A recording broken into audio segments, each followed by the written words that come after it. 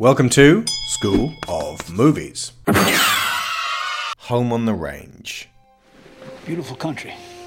Man can get lost out here. Forget there's people and things that ain't so simple as this. How long we been riding together, Charlie? Nigh on 10 years. Mm-hmm. You know what they call that? Call it a decade. Sorry, that's the 2003 film Open Range, starring Robert Duvall and Kevin Costner, the one with realistic shotgun damage. It's pretty great. You sure you want the other one? Okay, Home on the Range.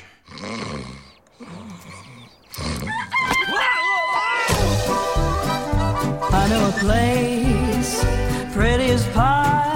Welcome to Patch of Heaven, where the animals aren't just animals, they're family. Here, have an apple.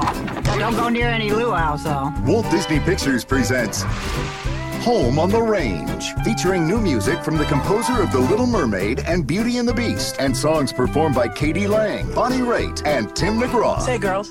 Got milk? Well, if it isn't the Phony Express. I'm sorry, Pearl. They're gonna auction off Patch of Heaven.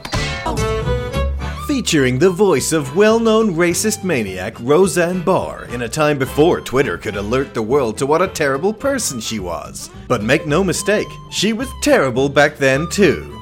When ABC called and asked me to explain my egregious and unforgivable tweet, I told them I thought Valerie Jarrett was white. About 40 minutes after that, my show was canceled before even one advertiser pulled out, and I was labeled a racist. Why, you ask? Well, the answer's simple. It's because I voted for Donald Trump, and that is not allowed in Hollywood. Later, I thought the bitch was white! God damn it! I thought the bitch was white! Alameda Slim. Just one more purchase and the whole dang territory belongs to me. Luckily, I got it! they have a plan. We go nab that Alameda Slim and use the reward money to save the farm! Disney's Home on the Range. On April 2, bust a move. Who put this here? good news, Disney. Now the crows and Dumbo aren't the most shameful part of your past. Did you ever see an elephant fly? Well, I seen a horse fly. I seen a dragon fly. I seen a house fly. We're back again with Daniel Floyd to continue the Disney animated history shows. Hello, Dan. Hello. And hello, Sharon. Hello. This is a story about 3 cows that try to save their farm from a yodeling cattle rustler. They succeed, and equilibrium is restored. So, Dan, what do you think? I can't say anything else, Dan. I'm sorry. There is nothing to this film. Okay, go for it. It's worth noting that we recorded this show back in 2015, way before the Roseanne Barr cow shit hit the fan. So the following defense from Dan doesn't take that into account, and he has a great deal less of an opinion for the film these days. To quote Dan in a recent email, I can't believe how much has happened since we started recording these. Job changes, move, and I think I even said something nice about Roseanne Barr in the Home on the Range episode. Fuck. Admittedly, going into this film, my expectations were as low as could possibly be. Because I had never seen it. I had never heard any praise for it. I knew it was the last gasp of the traditional Disney studio year before the 3D film started coming out. Yeah. And I just expected nothing. I just expected it was going to be really tedious. It was really tedious, and remains to date one of Disney's most forgettable animated movies. And yes, we are aware of the irony of emulating a TV show with its own share of shameful actor behavior. I actually quite like it, though. I'm not saying it's not going to be one of the great Disney classics or anything. It's not up there with the great Renaissance stuff. It's not even necessarily up there with some of the great earlier stuff. Songs of the South, maybe. But after what to me felt like a pretty bland imitation of former greatness that Brother Bear was, a smaller little fun romp like Home on the Range to me felt pretty charming in an Emperor's New Groove kind of way. Like, it's not... It did remind me most of Emperor's New Groove in terms of scale and animation. Yeah, and because so many of the films, especially after Lion King, so many of the Disney features seemed to feel like they had to be big in scale. They had to be the blockbusters. They had to make Lion King money. There were very few smaller, more intimate feeling Disney films being made at this point. It really wasn't until the big Renaissance blockbuster formula was wearing thin and they were starting to get desperate and try different stuff that we got the fun little stuff like Lilo and Stitch, which is definitely a smaller, more intimate feeling film. That was the first one that sprung to mind when you mentioned that. Yeah. And Emperor's New Groove as well, even though that was originally intended to be one of those big blockbusters, and then they just turned it into a smaller, goofy comedy thing at the last minute out of desperation. It fell into a table, the potions exploded, and it turned into the Emperor's New Groove. Yes, well put. You might want to think about getting them relabeled. I want to watch Emperor's New Groove again. Yeah, so, sorry. Go with the feeling. It's definitely not shooting for the stars in the same way that Brother Bear did, and not all of the gags land, I'll admit that as well. But I think the character appeal and the story fundamentals, more importantly, are solid. I think that at a very basic level, the story in this is working much better than Brother Bear's is, even if that story is silly. Sorry, carry on. I honestly think Home on the Range, small though it is, and silly, deserves a little more love than it gets. I'm gonna keep going. This is fun. Explain why. You need to cite precedent to give me reasons and character and story beats that were particularly appealing to you. All right. Well, I'll start with saying that I think the cast is actually quite enjoyable, and they all do a fine job. I think Roseanne Barr is fun, and I think Jennifer Tilly is actually a lot of fun as sort of the airheaded cow Grace. She is lovely. Judi Dench is actually awesome too. I really like Judi Dench's character in this. And the animation on her character as well. Some really great expression work. I think Randy Quaid is a lot of fun as Alameda Slim, and I get the feeling he actually did that yodeling for that song. They did some stunt. There were some professional yodelers who came in and did some of it for him, but he had a good go on the beginnings of yodels. It was because you could mess yourself up if you yodel too hard. Oh. Yodeling injury is really a funny concept. Hospitals sweeping the nation. And you've got just in supporting roles, just kind of filling the cracks. Estelle Harris being great, Steve Buscemi being fun. Estelle Harris, for folks at home, is remember Mrs. Potato Head in the Toy Story films? Her. Yes. Yeah. In this one, she's just a really panicky, screaming chicken. And Estelle Harris is really funny when she's panicky and screaming. Her voice is wonderful. At this point, I spent 25 minutes looking for a suitable audio clip from Home on the Range on YouTube, but none could be found. I'm not joking. I literally wasted my time trying to find a bit of the film that would exemplify the good voice acting or characters. There aren't any. Even though the assembled cast are quality actors, they still need something funny or compelling to say. The script for this film is piffle.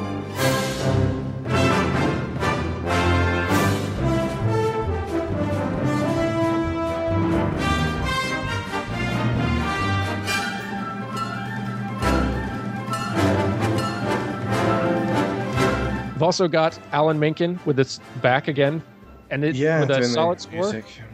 And with and the songs are still they're again not super dramatic, not big, definitely not aiming for that Broadway musical feel. It's more fun country. If anything, this film reminds me most of Cars.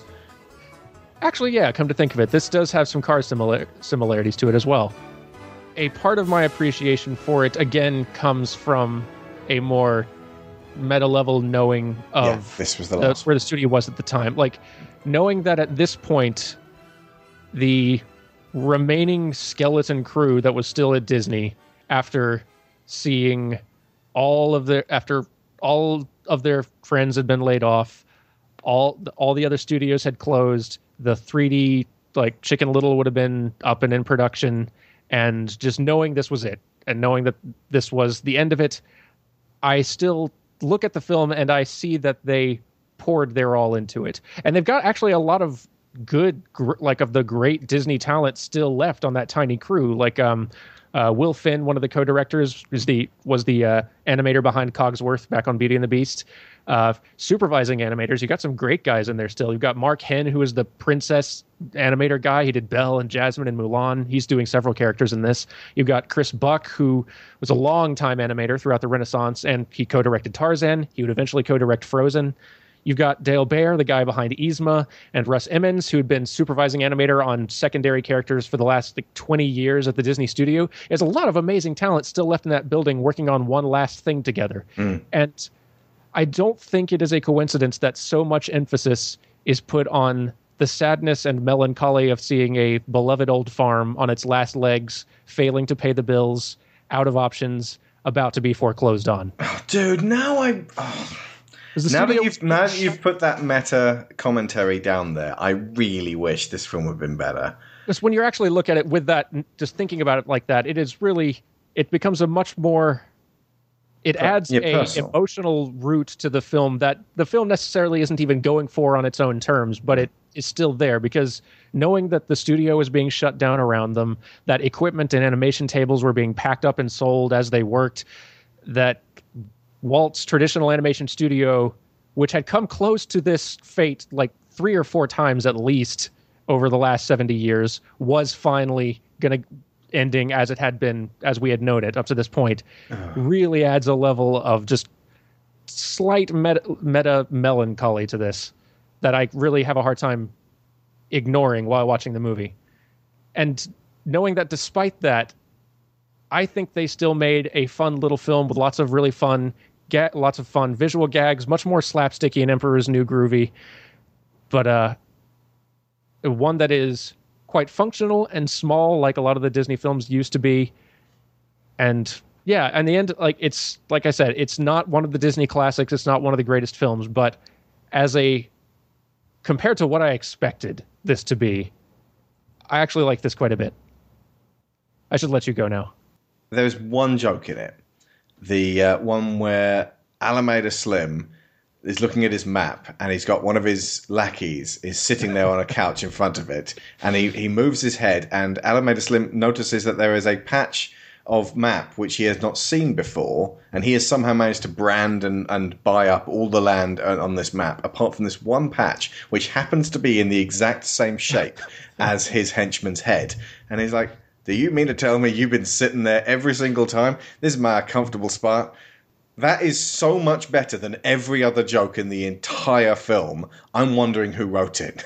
Like maybe Chris Sanders visited for a day and said, oh, hey, you could do it like this. And they went, that's great. And they stuck that in the movie, and it doesn't fit with everything else, which is mostly animals getting hit in the head and screaming and running around and like running face first into cacti and laying eggs like they're pooping in excitement, and pigs being little kids, and barnyard puns.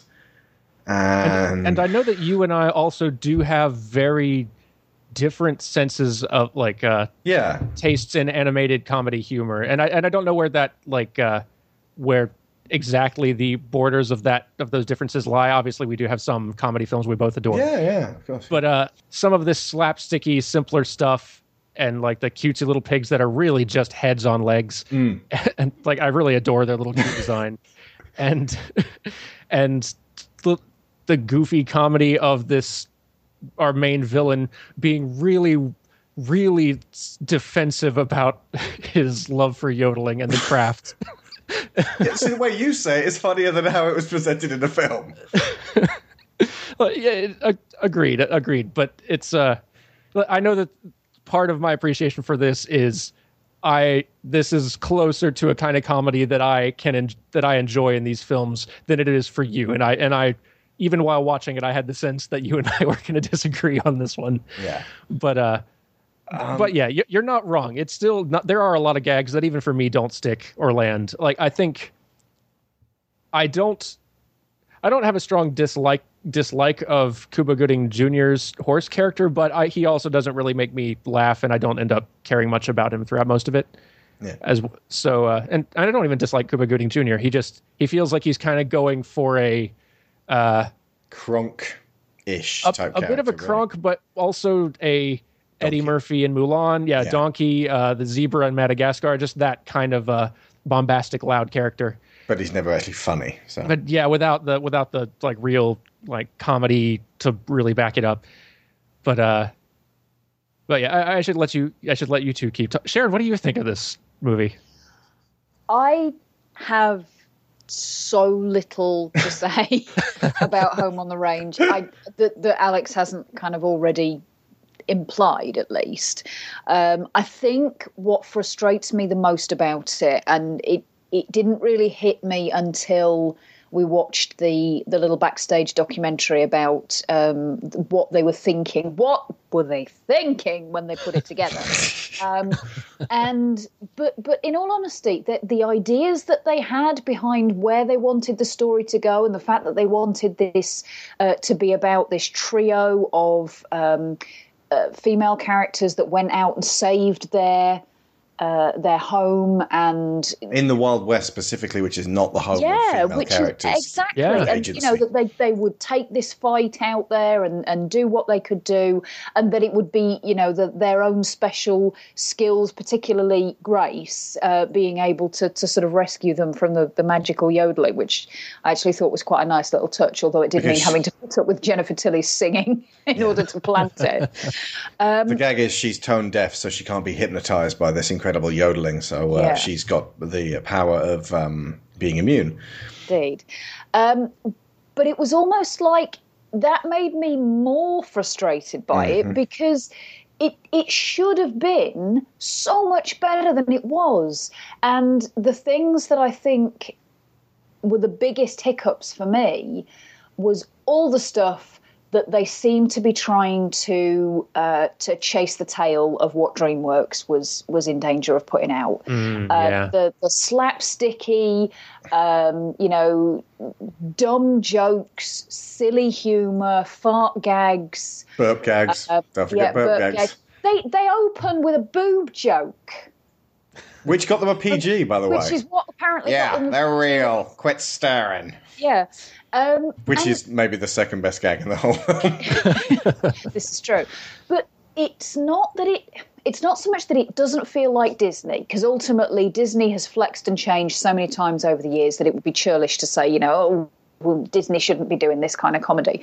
It's that it feels It isn't recognisable as Disney, though, despite having given it that. But what I was going to say was it's the fact that it doesn't feel like they're doing it because they want to. It feels like they're doing it because an exec has given them a list of boxes that they have to tick to prove that what they're doing can potentially have the same appeal as what they're doing down the street. Oh, and the exact same film could have been made in 1978.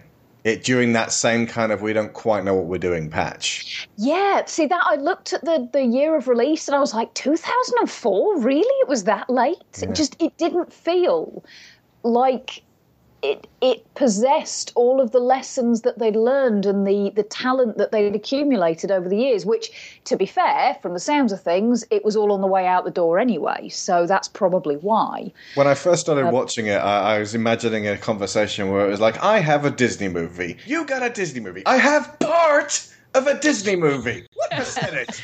I don't know, 12%. That's barely even a concept. Just it feels like it was going to develop into something, or maybe just that if it had like a really like. So I don't want to like disparage the fact that you like the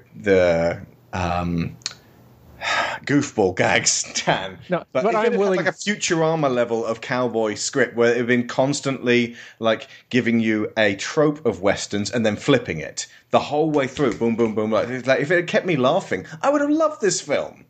I agree. They could have without even breaking what they were doing, if they'd brought a little bit more of the smart Futurama kind of goofball sort of, because they are kind of having lots of jokes that are sort of more meta level gags about Wild West tropes and things like that, but they're not really smart ones. They're very goofball-y. And I do also 100% agree that this film could be doing what it does better. It could be a better film than this. And that's why I don't regard it as one of the greats for that reason. What was the other thing that occurred to me? Hang on a second. Oh, that was it. When we were watching the beginning of the film, I was thinking, right, going in the other direction, rather than just making it funny, although they could have done that as well, to make this like a Pixar movie, back when Pixar were in their heyday, and from the sounds of it, and we're going to go see Inside Out tomorrow, they're back. Ooh, yes, they are. Right now, Pixar's ratio is 1 out of every 4 films is a masterpiece, and that ain't bad. Right, you start off in the farm. You introduce like a really idyllic, so like you show how beautiful it is in the countryside as you sweep through, how colourful it is. You show the average day on the farm. It's not just do-si-doing cows. Give us something to engage with. It should be funny and also, kind of character driven. And then you should see the relationship between the farmer lady, Pearl. You show who she is and how she relates to the cows properly, rather than just having a little quick dance and then like chuck some apples around and that's great. And you show how the farm works. Kind of like exactly what they did, but rather than like the rabbit getting bitten by the snake and running face first into a cactus and then running along and getting stuck in a cartwheel and going around and like all of that like gag gubbins, just draw us into the farm itself. Then, again, this is just refinement of the existing story. You have like we're all like looking forward to the big inspection from the blah blah blah whatever, and like everything's got to go right, and then everything goes really wrong, and then it's like, right, we failed the inspection. This place is going to have to be sold. So like all of these hopes about the farm just get dashed, and so Pearl sort of walks away and sorry girls, sort of scratches their heads, and then the cows are left sort of distraught, like what are we going to do? Exactly the same situation, but in the Pixar style and more modern Disney stuff, you get to engage to the point where you really want the farm to survive. And sure, a bit more setup. Because, I mean, like, what they want is just equilibrium. It's just for things to carry on going as they are. It's a really tough sell in terms of story, because it's just a farm, really. You have to show that this is worth it, so that when they go out on their adventure, that what they're coming back to is something that we ourselves want to be returned to. We need to feel it's threatened and that they can save it, because it never feels like that. That makes sense. To make us get attached to the equilibrium the cows want just as much as they are, so that we want that for them as well. Yeah, in a very simplistic way, that's exactly what happens. If you're a little kid watching, you're like, oh, I love those pigs. And they're having apples, they're tossing corn on the cob around. It's great fun, yay. But it's like it doesn't go any further than that. And I'm holding this in high regard and saying, but this is your basic story structure of how you draw people in and make them want this. Because ultimately, if you're not going to do that, if you're not going to try, you shouldn't really be a $110 million Disney movie that's the last 2D animated film in a very long line. It shouldn't have been like this, Dan. I know you like it. Well, no, I agree. There are lots of things about this film and its release that should not have been.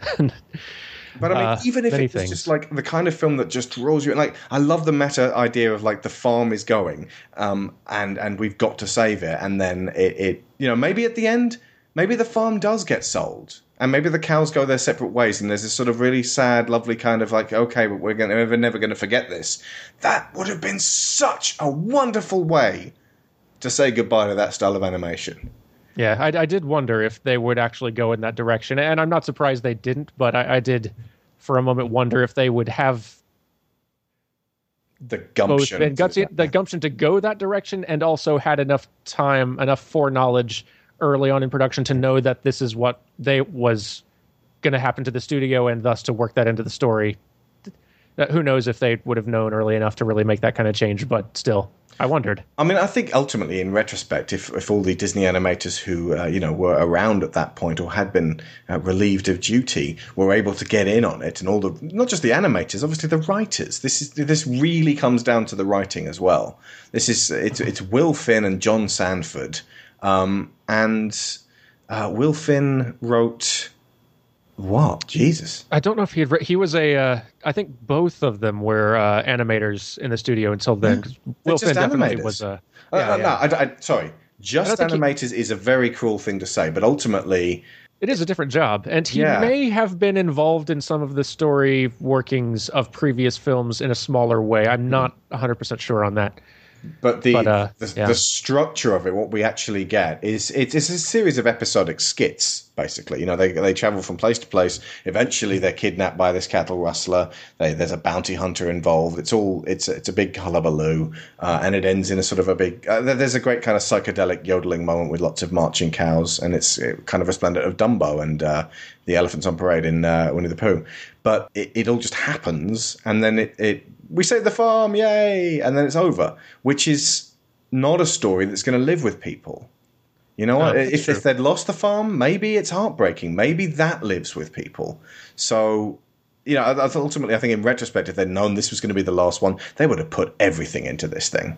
Instead, it comes off as very naive and just very like, let's just have a laugh, and not realizing that this was the last laugh. Yeah, no denying that the main cause of weakness of so many of these late era Disney traditional films was from a story and a writing on the story and writing front. So stuff that wasn't caught early enough. I mean, ultimately, like we mentioned, Brother Bear went through multiple iterations, and we're thinking about what it could have been. And ultimately, it needed one more stop. Let's have a think about this and focus before they, finally went to like putting the thing together. Yeah, and this one had too. I mean, this one had been in before it even went into full production, and its current form had been in pre-production for 5 years as a project called Sweating Bullets. That was like a Western retelling of the Pied Piper myth, but it just wasn't coming together. And eventually, Will Finn, and John Sanford were given the reins, and the old thing was pretty much scrapped entirely. But yeah, and. Oh, I had another thought and I just lost it. Sorry. I kind of like the idea of called Sweating Bullets, and this being a really poorly translated title all the way around the world. Like they mention this in the documentary, like it would be called Bullets Coming Out of Your Skin in China or something. Just anything other than what this actually is. But it frustrates me. I was racking my brains after watching it. For like, we've just been talking about Jaws a lot. And there is a really fantastic dynamic trio of male characters in Jaws, Quint, Hooper, Brody. And I was going, right, okay, can you tell me, Sharon, a film that is an adventure, not just a Steel Magnolias type film about sisterhood of traveling pants and cancer, but a film where 3 women have to affect change, and it's like a very close-knit trio. And we couldn't bloody think of one. And eventually, when we were watching the extras, someone mentioned this is like Charlie's Angels with cows. And I thought, Charlie's Angels, yeah. Why can't they do this right? This premise, why can't you get 3 women in a film doing stuff? Since we recorded this show in 2015, we've had the 2016 Ghostbusters, which had 4 women in an adventure, and Ocean's 8, which had 8 women in an adventure. And that one's actually really pretty good. Still no trios that I can think of. Many, many double acts. Most of them not fantastic. Although, Let Them Go, the gothic romance I wrote as the opener for New Century, features a central trio of women, the Wolverton sisters and their Aunt Cleo. There was also a shot of them like doing their animation tests, and they were animating from life, and it was a cow. Maybe the most boring animal on planet Earth. I mean, one of them. Yeah. I mean, the most boring animal that's bigger than, say, an insect or a sea slug or something like that. To their credit, they made them dynamic, and they animated them with these sort of like gorgeous, crazy angles to them. Again, they're like caricature cows.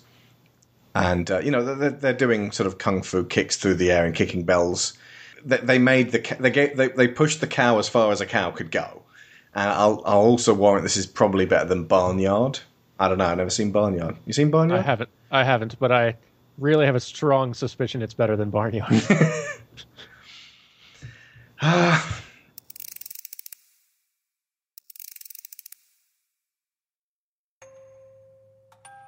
You'll have to forgive me, forgive us all, for what so far has been one of the weakest of the Disney series.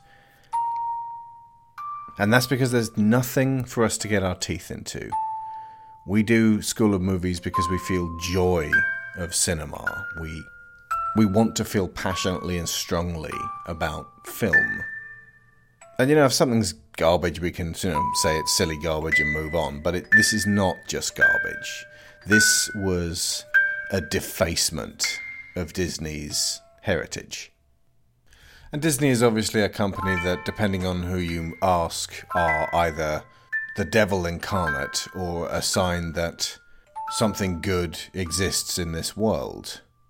And while we at School of Movies are very aware that they are indeed a faceless corporation, same as every other corporation, they have been, they are, and they remain the best of a bad bunch. Same as capitalism and democracy are the worst systems in the world, apart from all the others. Disney are and remain the ones for whom it is at least advantageous for them to be progressive, for them to push forwards, for them to learn and be better. No other corporation with this much power has families in mind as a main audience. We're well aware they want our dollars. But when you think about Fox, when you think about Universal, when you think about Comcast, Verizon, Time Warner, Walmart, ExxonMobil, Berkshire Hathaway, none of these are companies that summon up in your head an image of a team of creative people who have had Disney in their lives since they were very small, and it always meant something to them. There's no such place as New Line Cinema Land. There's no such thing as an NBC princess. Disney may have sharks at the top, but it is undeniable that they have hearts beating throughout. So I say again, we can't talk about Home on the Range. Not really, because it was an insult. It was insulting to the audiences, it was definitely insulting to the creators. It was shameful considering what they are capable of, and always have been. So when we can't come from a place of joy, we come from a place of anger, and that's what you've been experiencing, quite a lot of anger and frustration in this episode. There's a lot of sadness in there too, and according to the mixed emotions chart of Inside Out, anger and sadness together equate to betrayal. But we're going to try and focus that now. We're going to talk about what was going on behind the scenes at Disney around about this time.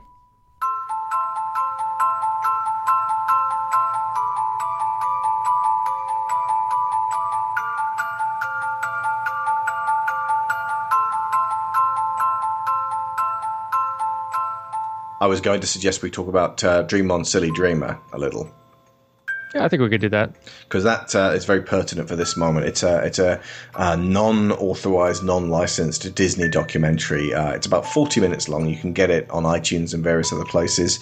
It's little chats with the ex-animators from around about this era, talking about the final meetings they were having and the sort of, right, okay, so, I've just been laid off, and we're out in the autumn, and... The unthinkable. Hundreds of artists were kicked out of their home. A tradition was no longer appreciated. And there was nothing to say. Nothing to do.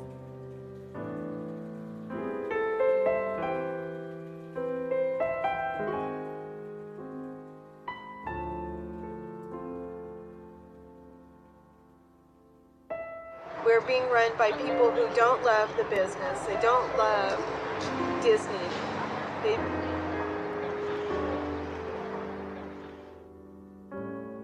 It's heartbreaking. And it's heartbreaking. I mean, it's such a beautiful medium, and there's so much more we could have done with it. And the history of it, with like Dumbo, and I mean, to this day, like, I think the most beautiful moment in any movie is when Dumbo is being crushed by his mother when she's being locked up, and she's singing the little song to him, Baby Mine.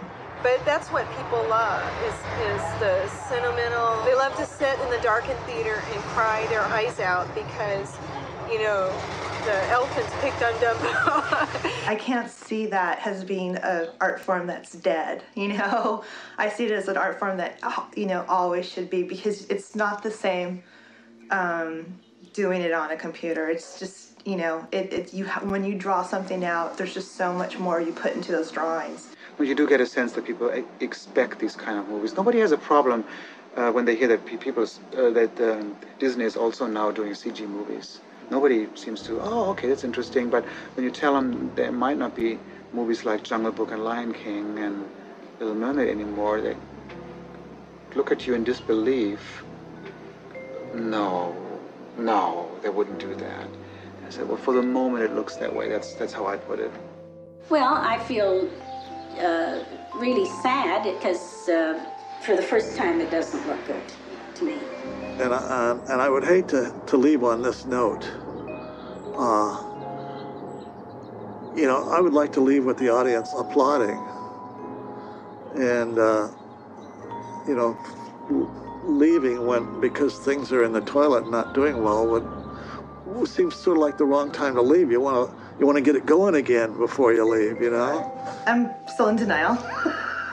I know it's gonna happen. I know it's like the end of something pretty awesome. I think we created we're part of something that is not very normal at all. I will do everything in my power to never go to the real world. Well, it's still the best job in the world for me. And how many times have people said it? I get paid to sit down and draw. How many people can say that? That they sit down and do all day what they want to do, what they love to do. So sometimes I have to keep that in mind and be grateful for what I have had. And okay, we don't know where it's going, even though I think it's going to come back. I remember I was at the Oscar party with Andreas, and I just looked at him and I said, Andreas, I go, I'm really going to miss you and I'm really going to miss this, but, for 10 years there, we had like a really great run. And I go, we really had some great times. And he just looked at me and he just started crying. And I was just like, oh my God, it's going to be over.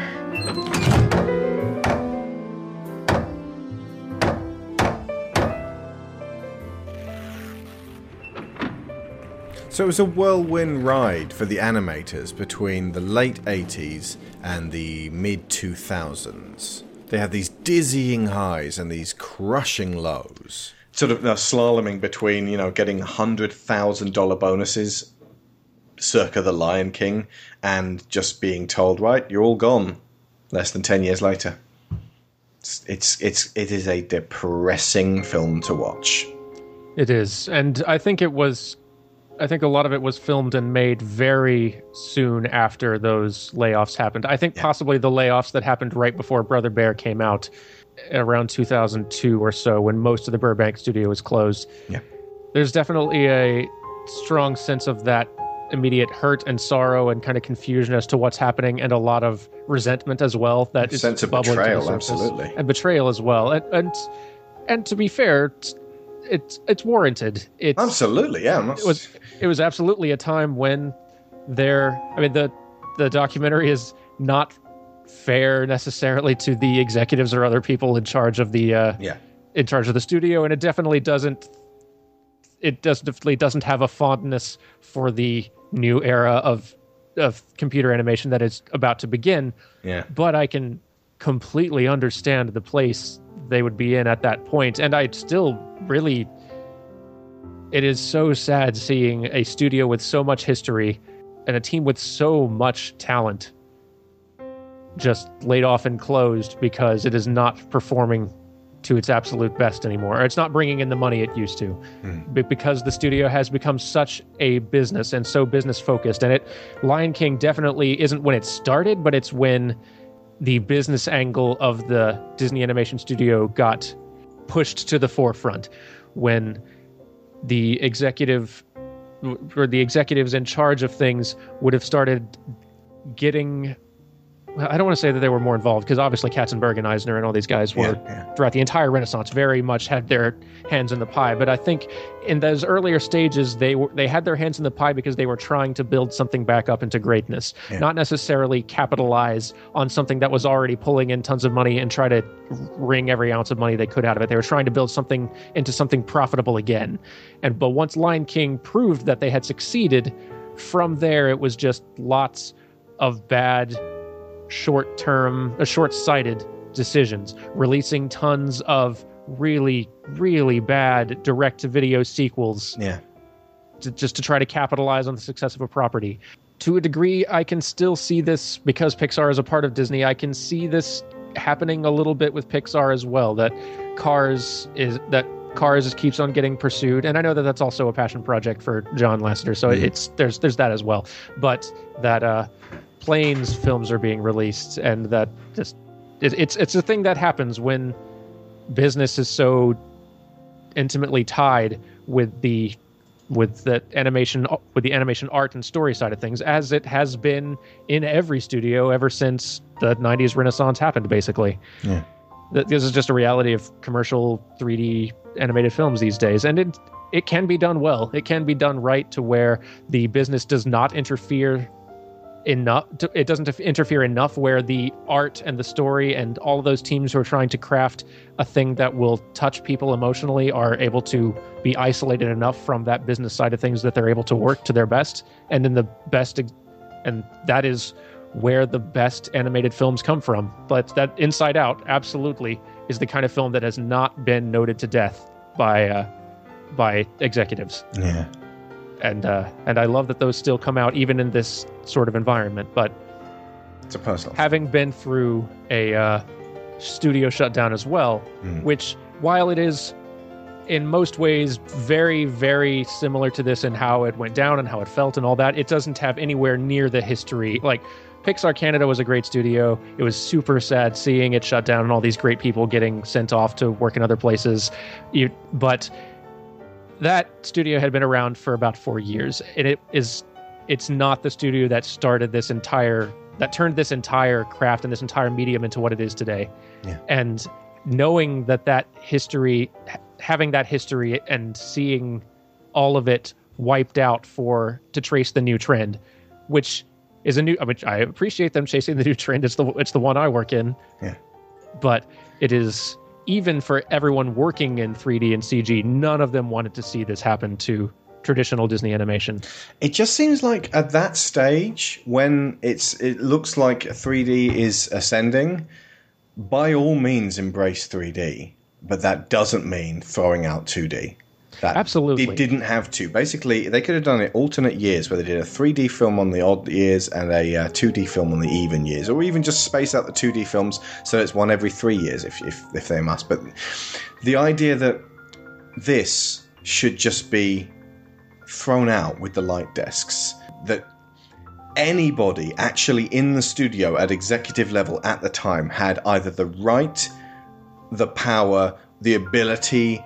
These are all just words that basically mean that they could press the button to kill this. It's as wrong gets. Absolutely. And this isn't just because I love it. It's because it's history and the best kind of history, not like the horrible, oppressive kind of history. The kind that inspires and can be kept and studied and has absolute relevance to all kinds of animation now. And yes, absolutely, there's some embarrassing shit in there. The centaur girl cut out of Fantasia, the depiction of Native Americans in Peter Pan, the Führer's face. These are all things that Disney can point an arrow to and go, wow, we were ignorant as fuck in the past. Let's not do that anymore, but let's learn from our mistakes. The reason it's wrong that any one man had the power to do this is because the history of Disney animation, the 65 years from Snow White to Lilo and Stitch, that is a body of work that is bigger than any one man, any one corporate decision. Same as George Lucas saying, oh, I don't want there to be any more Star Wars sequels. Star Wars was bigger than Lucas, as history made clear. There will still be the magical world stories after J.K. Rowling departs this earth. Some things are bigger than people, and Michael Eisner was in charge in 2002. And it's an important one for the company, even more so. It's their identity. I am definitely not a business-minded person, and it may be that what I am thinking is a poor business decision. But I am firmly of the belief that Disney should absolutely keep one production team of traditional animation working at all times, even if they're only able to release a new film every 5 years. Even if it's tiny, even if they're only shorts. Yes. Absolutely. Something that can be then built up again once people start to get hungry for it. Because this is the company's identity. Disney has something that very few corporations enjoy, and that is love from people. Yeah. People love Disney. They look like they love Nintendo, and that is because Disney has created things, and the identity and the soul of that company are these traditionally animated Disney films that people, multiple generations, have grown up with and grown up loving. And even if that Skeleton Crew single production team loses you money every single time, if you're not investing tons and tons in it, and you're not trying to make huge blockbusters and gambling tons of money, if you're just letting them work and make great little films, the Disney company pulls in so much money from its other efforts. Yeah. But you can afford it. And they make lots of things people love. Just on the residuals of one of their Marvel films, they could afford it. Exactly. And that's the thing. It's not that Disney doesn't make other things that people also love. People love the Marvel movies, and people love the theme parks, and people love all kinds of stuff that Disney makes. But it's not that stuff is not the face of Disney. These films and these characters and Mickey Mouse and Beauty and the Beast and Lion King and Little Mermaid, these are the things that these are the reasons people love Walt Disney as a company. Winnie the Pooh cost $30 million. That's the 2011 one. How much did John Carter cost? Let's just check, shall we? Let's check, because we all know the answer to this one. John Carter, directed by the wonderful Andrew Stanton of Finding Nemo. $263.7 million. Good gosh. And it made $284.1 million. Oof, man. And let's look elsewhere, shall we? The Lone Ranger, also Disney, starring Armie Hammer. $225 million, made $260, so it actually lost tons of money. So those two bloated pigs, it's just south of $500 million. So I just threw up a little bit in my mouth. $500 million on these wretched pieces of rubbish. And how many Winnie the Poohs could you make for that? Let's check, shall we? 16. Oh, man. Yeah, folks. That's the way it goes. It wouldn't even necessarily require a massive personnel investment, because I think one of the things that frustrates me when they go on about... Winnie the Pooh didn't even lose the money. It made $44 million. Not incredible, but it still made more than the $30 million it cost. So that's more profit than John Carter made them. And more than... Well, it's more than the Lone Ranger lost.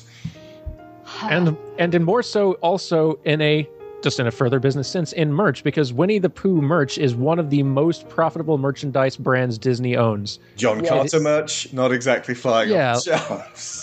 People don't even remember John Carter anymore, other than it's that disappointing movie. If you want to get somebody gender-neutral baby stuff, Winnie the Pooh. Can't go wrong. Yes. Can't go wrong with Winnie the Pooh or the Lone Ranger. Yeah, so that's the thing. Like, I can't remember what exactly order their most profitable merch stuff is, but the top four are princesses. Princesses for generally aimed at young girls. Cars, which is aimed at young boys. General Mickey Mouse, Disney brand type stuff, and Winnie the Pooh. Yeah. Because yes, Winnie the Pooh is absolutely the babies, toddlers, young kids of all genders, of all kinds. That is their most successful merchandising product. So even just keeping the brand alive with a really inexpensive, great little Winnie the Pooh movie keeps that going and keeps that merch going. So it's a good business decision. So you could make feasibly if they hadn't done those blah blah blah 2, all of those horrible straight-to-video movies, you could have done like a Robin Hood sequel. You know, the Fox Robin Hood. Yeah, you could have done. They could have done another Rescuers film. And quite apart from hypothetical sequels that already nobody wants to see because of all those video versions, thank you again to Michael Eisner, a man who never failed to undervalue the importance of 2D cell animation. How many original stories with modern-day sensibilities, but a classical animation style, could their creative team come up with in just a couple of decades? Looking at how inexpensive these are, this is like a tax write-off for Disney, practically. $30 million. That's the marketing budget of another film. It's like even just the film side of Disney aside, Disney is an enormous corporation with their fingers in many pies. They're one of the biggest entertainment, just mega giants in the world.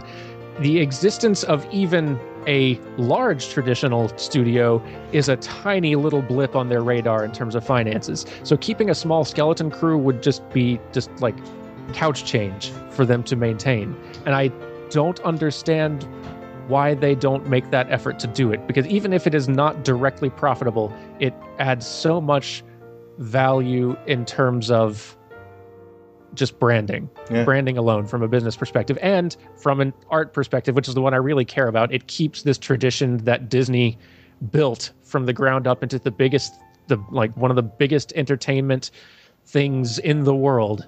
It keeps it alive, and they keep that art form going. So that it can come back. If that little small skeleton crew just makes one film that resonates with people again, that becomes weirdly hugely successful, that they've got all the tools they needed, they could just build it, start investing more and more money into it so they can make more. Or when Hullabaloo turned up on Indiegogo. This is the steampunk shorts it was a project from many previous Disney animators. I know that there was probably going to be some choppy waters under the bridge with these guys and Disney. But if Disney had turned up on day one, the moment it had launched, and gone, right, 80,000 goal, here is $80,000, just as a goodwill gesture. Go make your fantastic movie, and would you like to do a feature-length one? Yeah. It made $470,726, 25 of which were ours. And that's a fantastic turnout. It's not like Avengers turnout, but it shows that people adore this stuff, so that even obscure things like this can get noticed to that degree. This is stuff, and here's the thing, this is stuff that doesn't need to be super popular, but it needs to be. Agreed.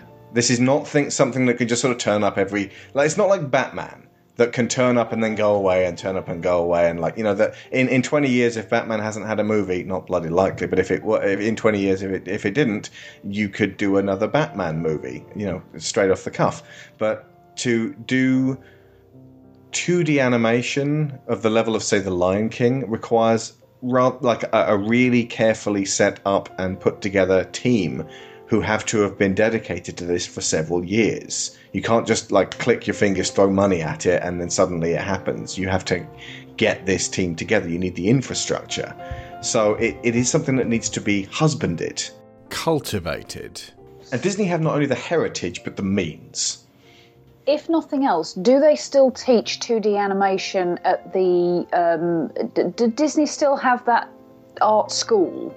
I don't know if they have an internal 2D art school. I doubt that they do, but 2D animation is still taught in various art schools, and Disney has still does employ at least a few of the old Renaissance greats. I know Mark Henn still works at the Disney studio, and he's not animating necessarily, but he is in an advisory role, and he is a resource that the current computer animators can go to and just pick his brain and just glean wisdom from, and just because the craft is still the same. Even if we're using a different medium, the craft of animation remains absolutely the same, and the same principles apply. So somebody with his expertise and his history can still teach an animator like me a ton. And so having people like him around is super valuable.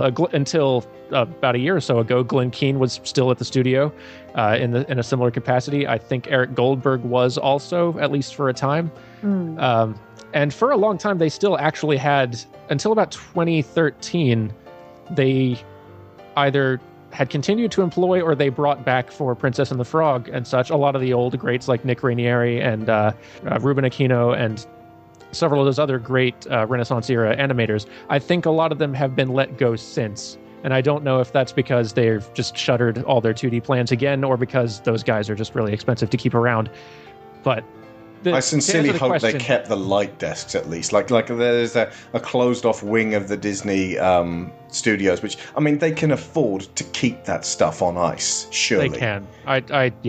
Surely they have. I hope so. But yeah, the point remains, they would still have lots of resources still internally for a fresh batch of animators to learn from. And the craft is, again, hardly dead. It still is alive in other parts of the world. Maybe not in the same style or to the same level of craft as Disney animation, but it still exists, and I can't see it completely dying off. But you're also right, Alex, that it takes a well-oiled team, like a well-oiled machine of people who are experts at what they're doing and really good at working together, because you really do need a really tight team to pull these films off.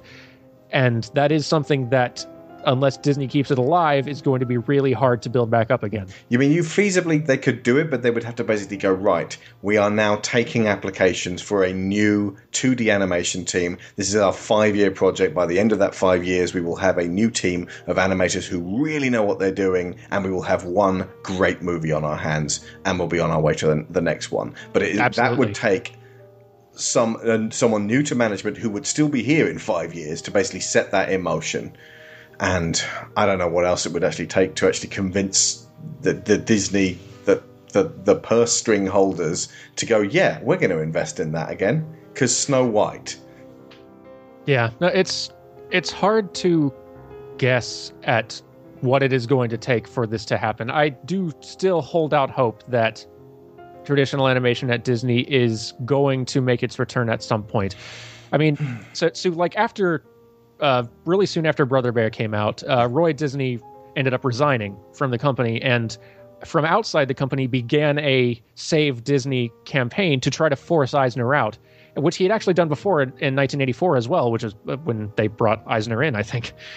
And one of the big reasons he did that was, like, one of his biggest complaints was the way that Disney Animation Studios was being handled, and also the way that Eisner had let relations with Pixar turn sour, because at the time things were really tense between the companies. The Pixar's contract with Disney was about to end, and it was looking like they may not renew if Eisner didn't do something to try to fix that relationship, because he and Steve Jobs were just butting heads like crazy.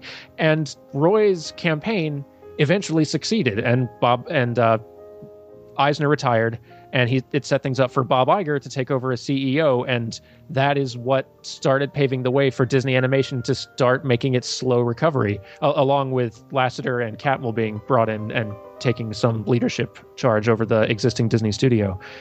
I am hoping that...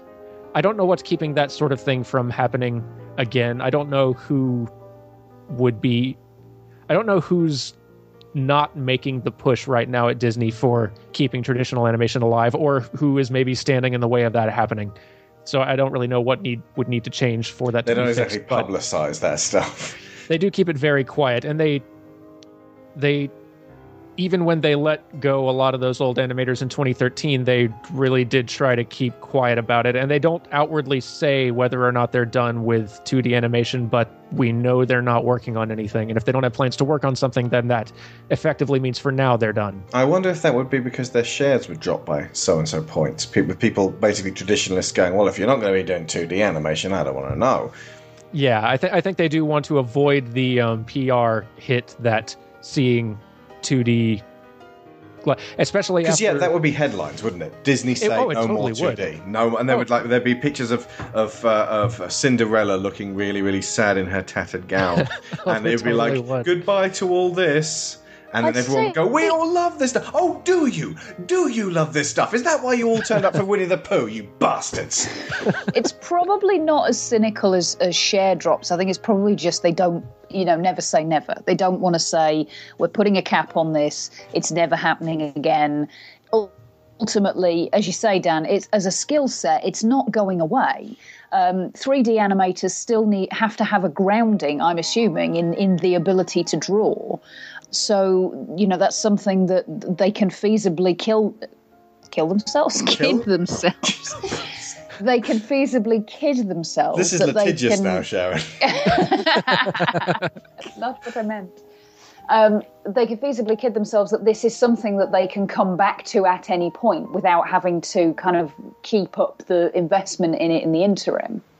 Yeah, I think you're right that in not declaratively saying this is the end of this, they're not bringing in all the negative PR that would bring, because it's obviously wouldn't be a positive PR. And even if they did say it's the end of this, they're just management, ultimately. They're just whoever's in charge right now. 20 years from now, a crazy tycoon could basically own it, who's like, I have always wanted to see Disney doing 2D animation again. You know, It basically just takes one business move for this to be back up again. But ultimately, it just takes for the longer time for people who were not raised. Because if you think about it, kids who were raised on Disney in the 90s are now in their 20s or 30s, early 30s tops. And so really, you know, when you get to tycoon age, there's only a certain amount of time for you know, since the last kid who went to see The Lion King and then grew up into Uncle Moneybags from Monopoly, to actually have that romantic idea of what Disney should be like. Oh, it's true. There are a lot of kids growing up now who have not lived in a time when traditional animation was Disney's big thing, and where there was a new one coming out every year, and it was a thing of it, and it was a reason to get really excited. I mean, even we, like Sharon and I, when we were growing up, that wasn't the case for us. It was like Disney, this is that company that used to do really, really great films. And then The Little Mermaid came out. Yeah, and I don't know if traditional animation can ever take that crown back. I mean, frankly, it's not the only game in town anymore, so maybe it shouldn't. But I do think it could still live on in its current form. And I'm not wanting this to be all doom and gloom, because the fact is Disney animation is back in a very big way right now. Yeah. And they are making. We don't want to diminish the absolute quality of, say, Tangled and Frozen and Wreck-It Ralph and Big Hero 6. These are fan-bloody-tastic movies. Absolutely. It's really just the lamenting of a old tradition that the studio was built on that does have its own unique charm and history, that it is very sad seeing that. The idea of that not being a part of Disney's future is very sad. It seems like it was too easy to let go of and isn't being pursued like it should be. You know? Agreed. Will that do for this era? Because next we're breaking out the big guns. Or the small guns. Which is it? Basically, I am going to go full on the attack on Chicken Little, and I do like the end of Meet the Robinsons, and Bolt is incredibly bland. No, you don't need to listen to them. yeah, we're done. That's pretty much a good summary. Anything else to be said about Home on the Range or this era of Disney? I don't think so. I think we have adequately covered both the highs and the lows of this long, wonderful, mostly sometimes not as wonderful period. Yeah. And now we get to start the slow rebuilding despite some really bad growing pains. So yeah, stick around for part 2 of this podcast, Chicken Little. What if you found out the sky was falling? Would you tell anyone? Would you be scared? Maybe even a little. Chicken? Ow. On November 4th. A piece of the sky? Not again! The sky is falling! Something really big is going down. What's that noise? Sorry. Nervous eater. Walt Disney Pictures presents... Come on, Dad. We've got a planet to save. Rock me a little hippie boy. Chicken Little. Look, Mama, there's the crazy chicken. Yes, it is crazy little chicken. You're so smart. We don't make eye contact. Bye-bye. Abby Mallard, a.k.a. Ugly Duckling. By the way, I'd like to say I've always found you extremely attractive. Fish out of water. Fish! Are you okay? Don't tap the glass. They hate it when you do that. Runt of the litter. I can't handle the pressure. Where's your bag? Where's your bag? Slow. Muckupine Porcupine. Yo. Butt Cluck. Son, there's something I want you to know. What, Dad? In about 3 seconds, I'm going to scream like a little girl. Turkey Lurkey. Hurry! Oh, look! A penny. Guys! Oh, right. This November.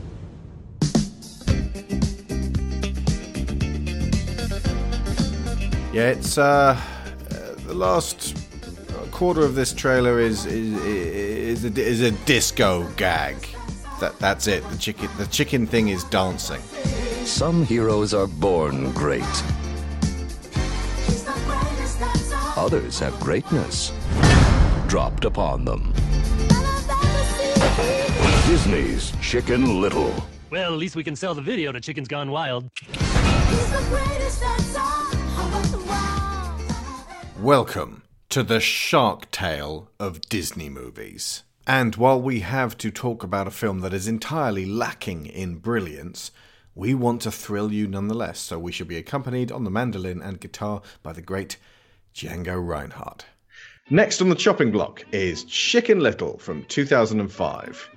And a lot of baggage is going to come with this one.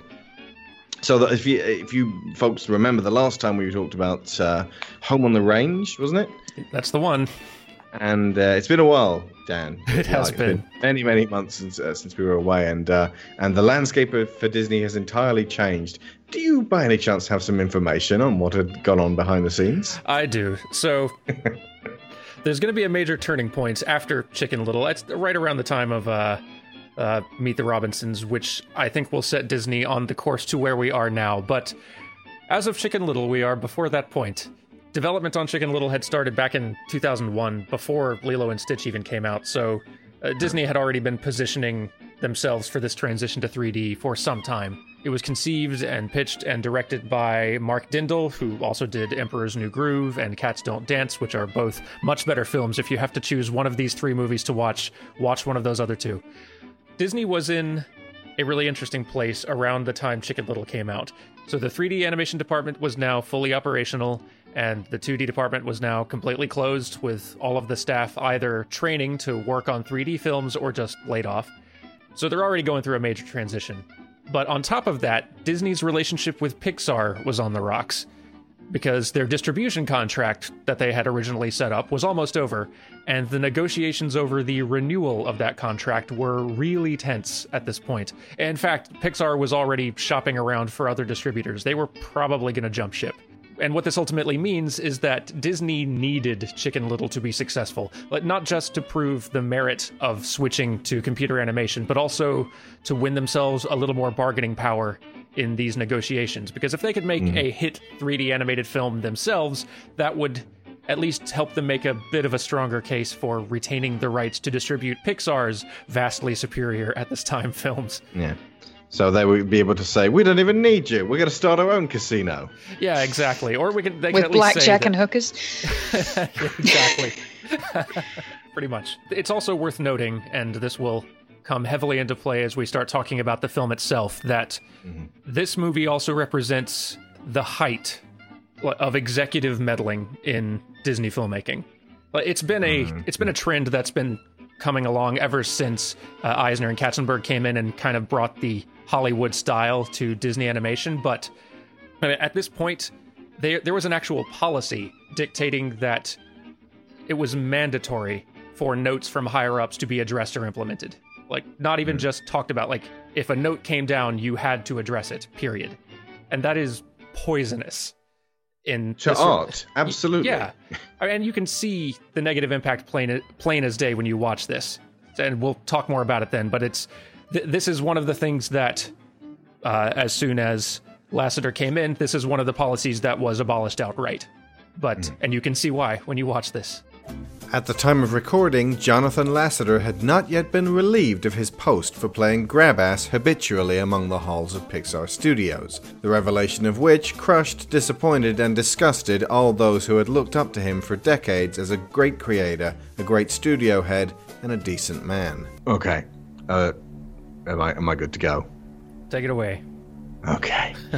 I'm going to try not to make my voice sound angry and dark. Good luck. Okay, so let's just calm myself. Just let's sort of disengage ever so slightly, but not too much. Access the passion without getting nasty. Okay, because for me, it is impossible to separate this movie, Chicken Little, from the metatextual impact of what this movie represents. The film itself is a stupid, shallow, screaming animal fest from the mid-2000s, and it's no more puerile or offensive than Over the Hedge or Hoodwinked or Open Season or Barnyard or B-Movie or Ant Bully or Flushed Away or Shark Tale, and it similarly has nothing at its core. It's just a colourful distraction for children where nobody walks when they could run and nobody runs when they could run into a wall or fall over or get beamed upside the head in some other way. Nobody talks when they could scream, and nobody has anything going on that isn't directly linked with the film's plot or some cheap throwaway joke. As with all of the above films, the animation is uninspired and uninspiring, cheap-looking, forgettable, and looks horribly dated by today's standards. But here's the thing. This wasn't just any old bad movie. This was the animated film that followed the closure of Disney's 2D animation wing for good. Their last film had been the unsuccessful and unpopular barnyard caper Home on the Range, and it was decided by those in charge that this failure, along with the more expensive high-profile flop Treasure Planet, that the sun had set on the era of this style that Disney had brought into the world of cinema on a scale that no other studio could match. I was watching Dream On Silly Dreamer, and one of the artists was talking about which is a really depressing 40-minute short documentary about the aftermath of this. Well, just what was going on at the time, and then the closure, and these incredibly dejected, miserable animators at exactly this time we're talking about, and how little hope they held for the future as the Burbank studio and the Japanese studio were all being shut down at once. 1,300 people lost their jobs. There was a direct quote of one guy said, "Let's just stop doing these," meaning films like Aladdin. Oof.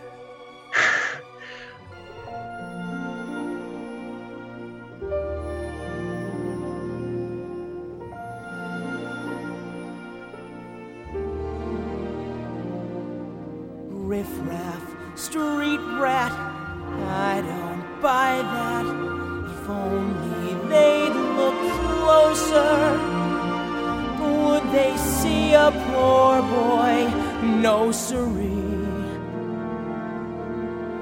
They'd find out there's so much more to. Somebody once told me the world is gonna roll me. I ain't the sharpest tool in the shed. That one person had the power to do that is frightening.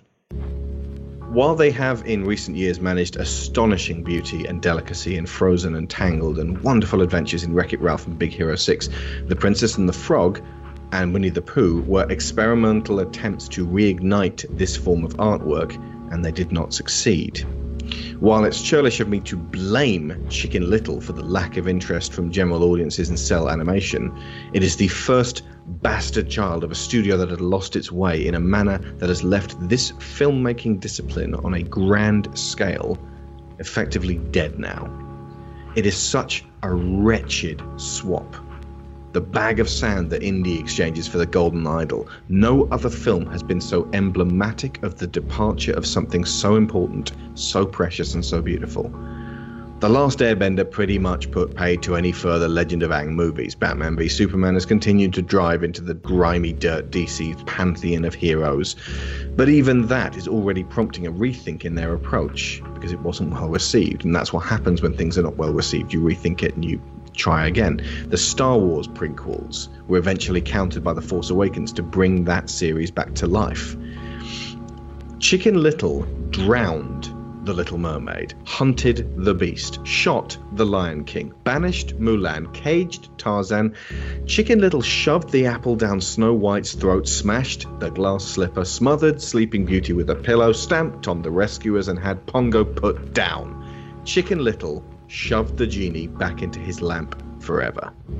I'm not exaggerating here. I may be using grotesque imagery to make my point, but Disney destroyed their light desks. They fired their animation team, some of whom had been there through the entire 90s Third Renaissance, and raced to bring in other animators with their new discipline to fill that void. This is not something that could be callously cast aside and picked up again in 10 years like Spider-Man or Batman after bad movies. This is an animation discipline that needs to be studied for a lifetime to reach these heights. It needs a steady flow of masters and students and the veterans in between. It needs a cycle, one which lasted from Snow White to Home on the Range. And now, over a decade later, if Disney wants to start again, they are going to have to get the band back together in a way that is powerful and a statement of intent for the future, whilst being considerate of their new lives and careers, some of which have already ended. This may not even be a thing that can be done. And the more time that elapses, the less knowledge there is in the world to be passed on to the young and the hungry. I have nothing to say about Chicken Little. It's worthless garbage, annoying and boring. But what it represents, the confluence of events and decisions made, is the death of something of vital importance to us, historically and culturally. It was thrown together quickly to tick boxes for audiences that were held in contempt, in a move motivated by an irrational panic and fear of obsolescence that now that Disney owns Marvel and Star Wars seems ludicrous to conceive. Another really good quote was, "You've got the London Philharmonic Orchestra at your disposal, and you're turning the studio into a boy band." Something with marketing at the core. At the time, DreamWorks were doing gangbusters with their wisecracking animal comedies with references to Justin Timberlake and American Beauty that would date immediately. Slapstick for the kids, references to trendy pop culture for the parents. These were not footsteps to follow in. Pixar had been hugely successful due to their wonderful storytelling abilities, vibrant, memorable characters, and adhering to quality. Ultimately, Disney did follow in these footsteps and now are virtually indistinguishable in style. Big Hero 6 looks and feels like Brave, which looks and feels like The Rise of the Guardians. What died with the baleful entrance of Chicken Little, which has only reappeared briefly in a flicker of a few times since, to remind us more sharply just exactly what has been lost, is Disney's distinctive look. Disney are, in effect, patrons of the arts. Any artist with the requisite funds can acquire the tools and materials to paint in almost any style. And that means that every discipline we have ever mustered as a species can be brought back, dusted off, and re-explored as a painting.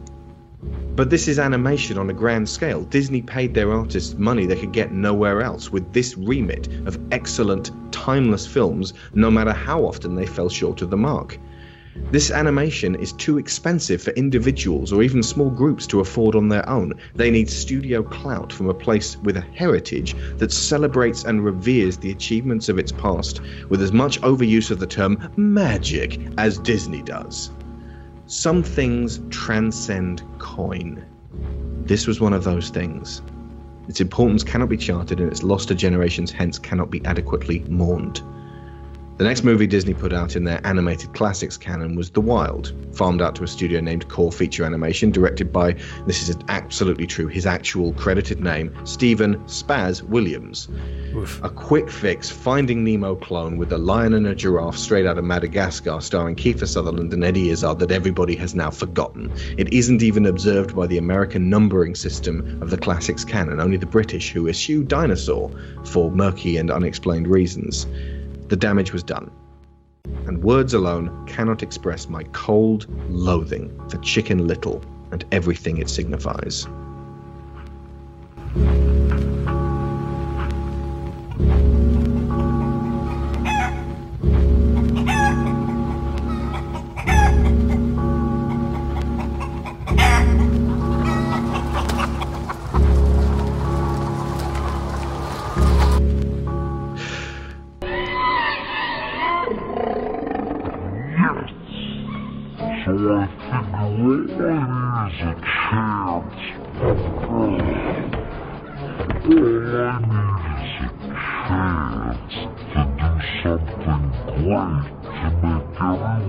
Get the whole sky falling thing once and for all. And then my dad will finally have a reason to be proud of me.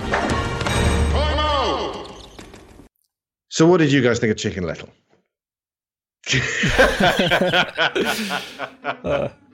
I'm so sorry to start with such a down note, but Jesus Christ. No, that was actually good. And for old time's sake, so you didn't like it then. Well caught. Well caught, sir. So I am so glad I didn't see this when it came out, actually. Because, now I know there's a happy ending to the Disney story. But at the time, this would have been heartbreaking. Mm. It's the same reason that at the time, and I really should give it another chance, I didn't like Enchanted that much. Because I was still really upset over hand-drawn Disney films going away, just because I'd grown up with them and I'd been inspired with them. I really loved them, and as far as I knew, they were never going to happen again. And we're kind of back in that state now, like you said. But seeing the intro to that film and not realizing there was going to be a whole 2D animated sequence to start it out, and getting just like sucked in and like remembering, oh my gosh, I didn't think this was ever going to happen again. This is beautiful and wonderful. And then that part of the movie ends and the rest of the film is kind of lampooning old Disney tropes, and in a wonderful way. Like Amy Adams is perfect and the movie is actually really nice. But at the time, it really just felt like dancing on the grave of a thing I loved, and I just could not get into it. But same thing for Chicken Little here. Like this would have been devastating to watch at the time. Now it's just frustrating and awful. It is capital F, capital A. Sharon? Ooh. What can I say? There is so little to say about this film. I mean, I did like a handful of notes just to remind me of a couple of points I wanted to make about Bolt and Meet the Robinsons. I had nothing for Chicken Little. I was looking at it and I was trying to find a core of story and visual narrative and something. But it's like they took...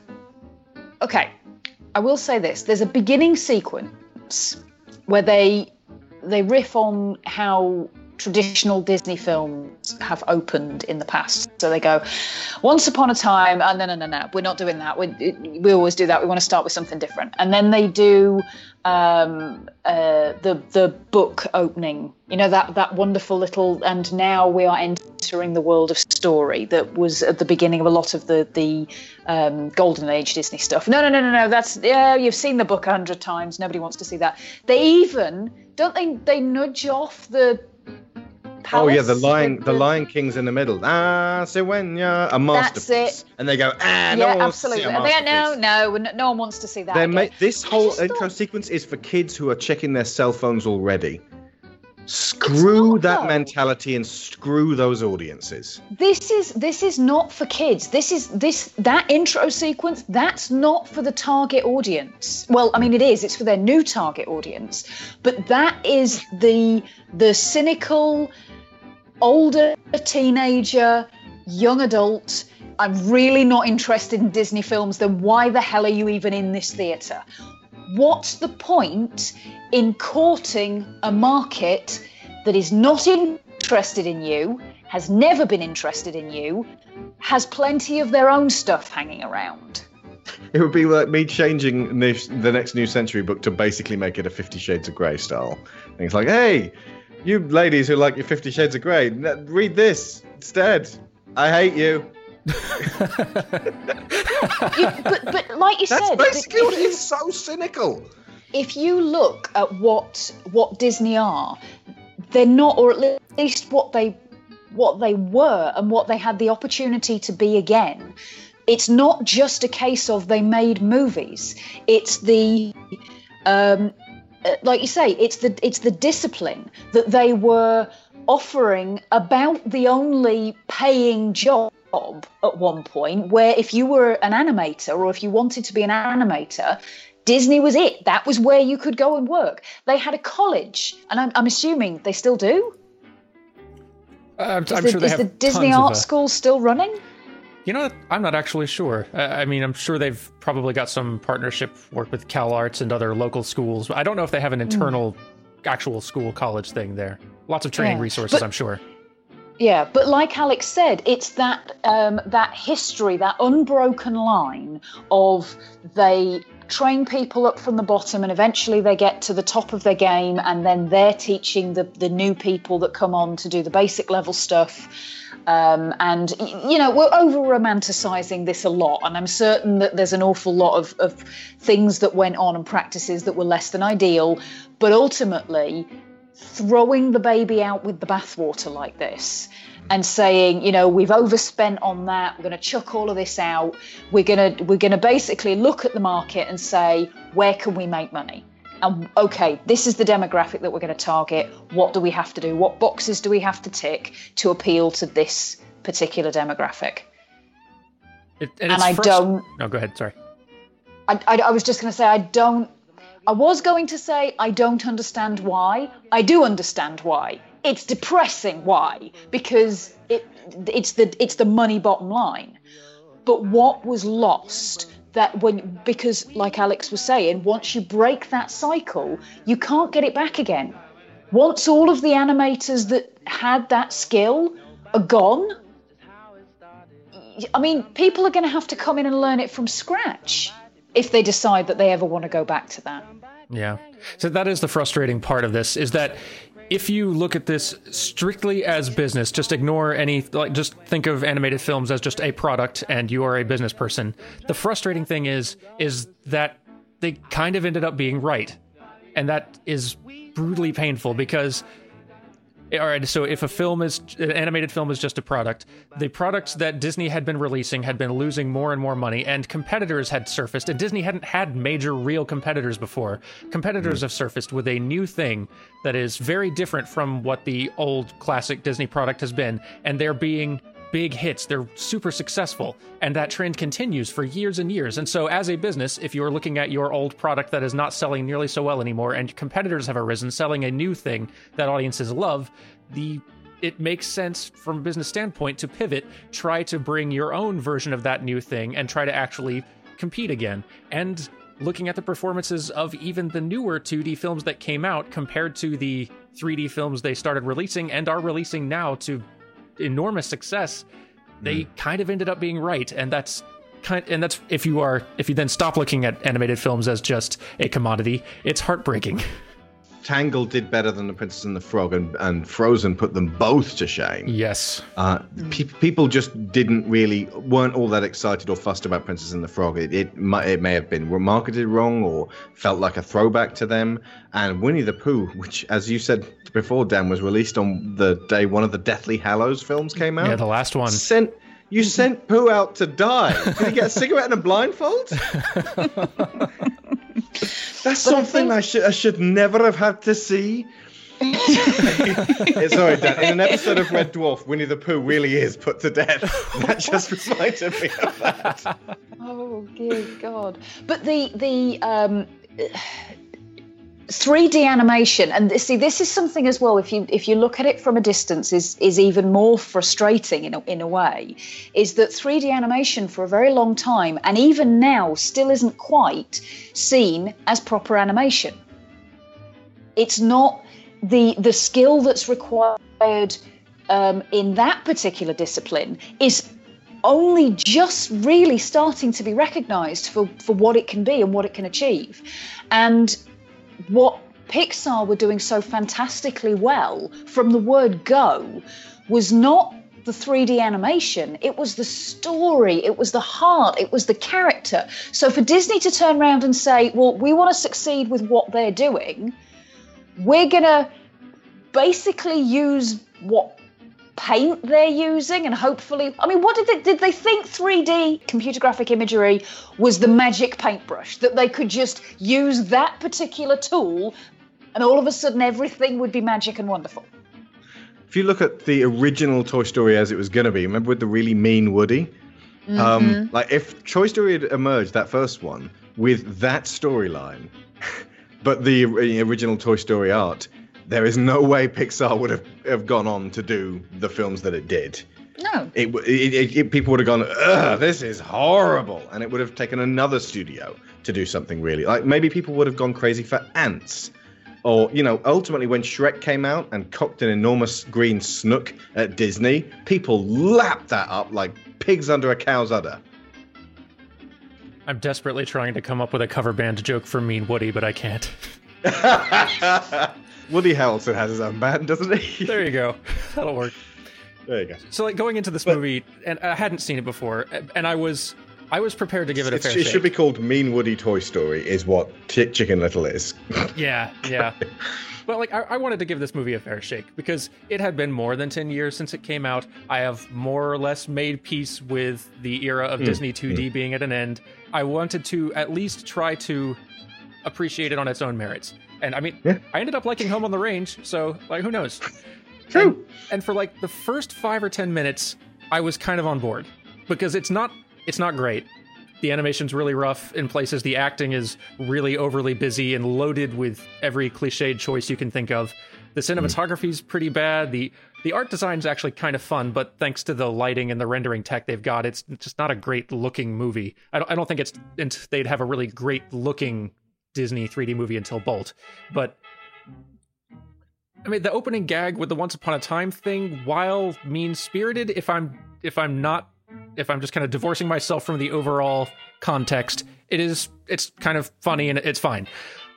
After those initial minutes, though, just the longer I watched, my patience just disappeared. Like, you know that feeling when you watch a movie and you can't remember it like an hour after you get out? Yes. I felt like I was forgetting Chicken Little in real time.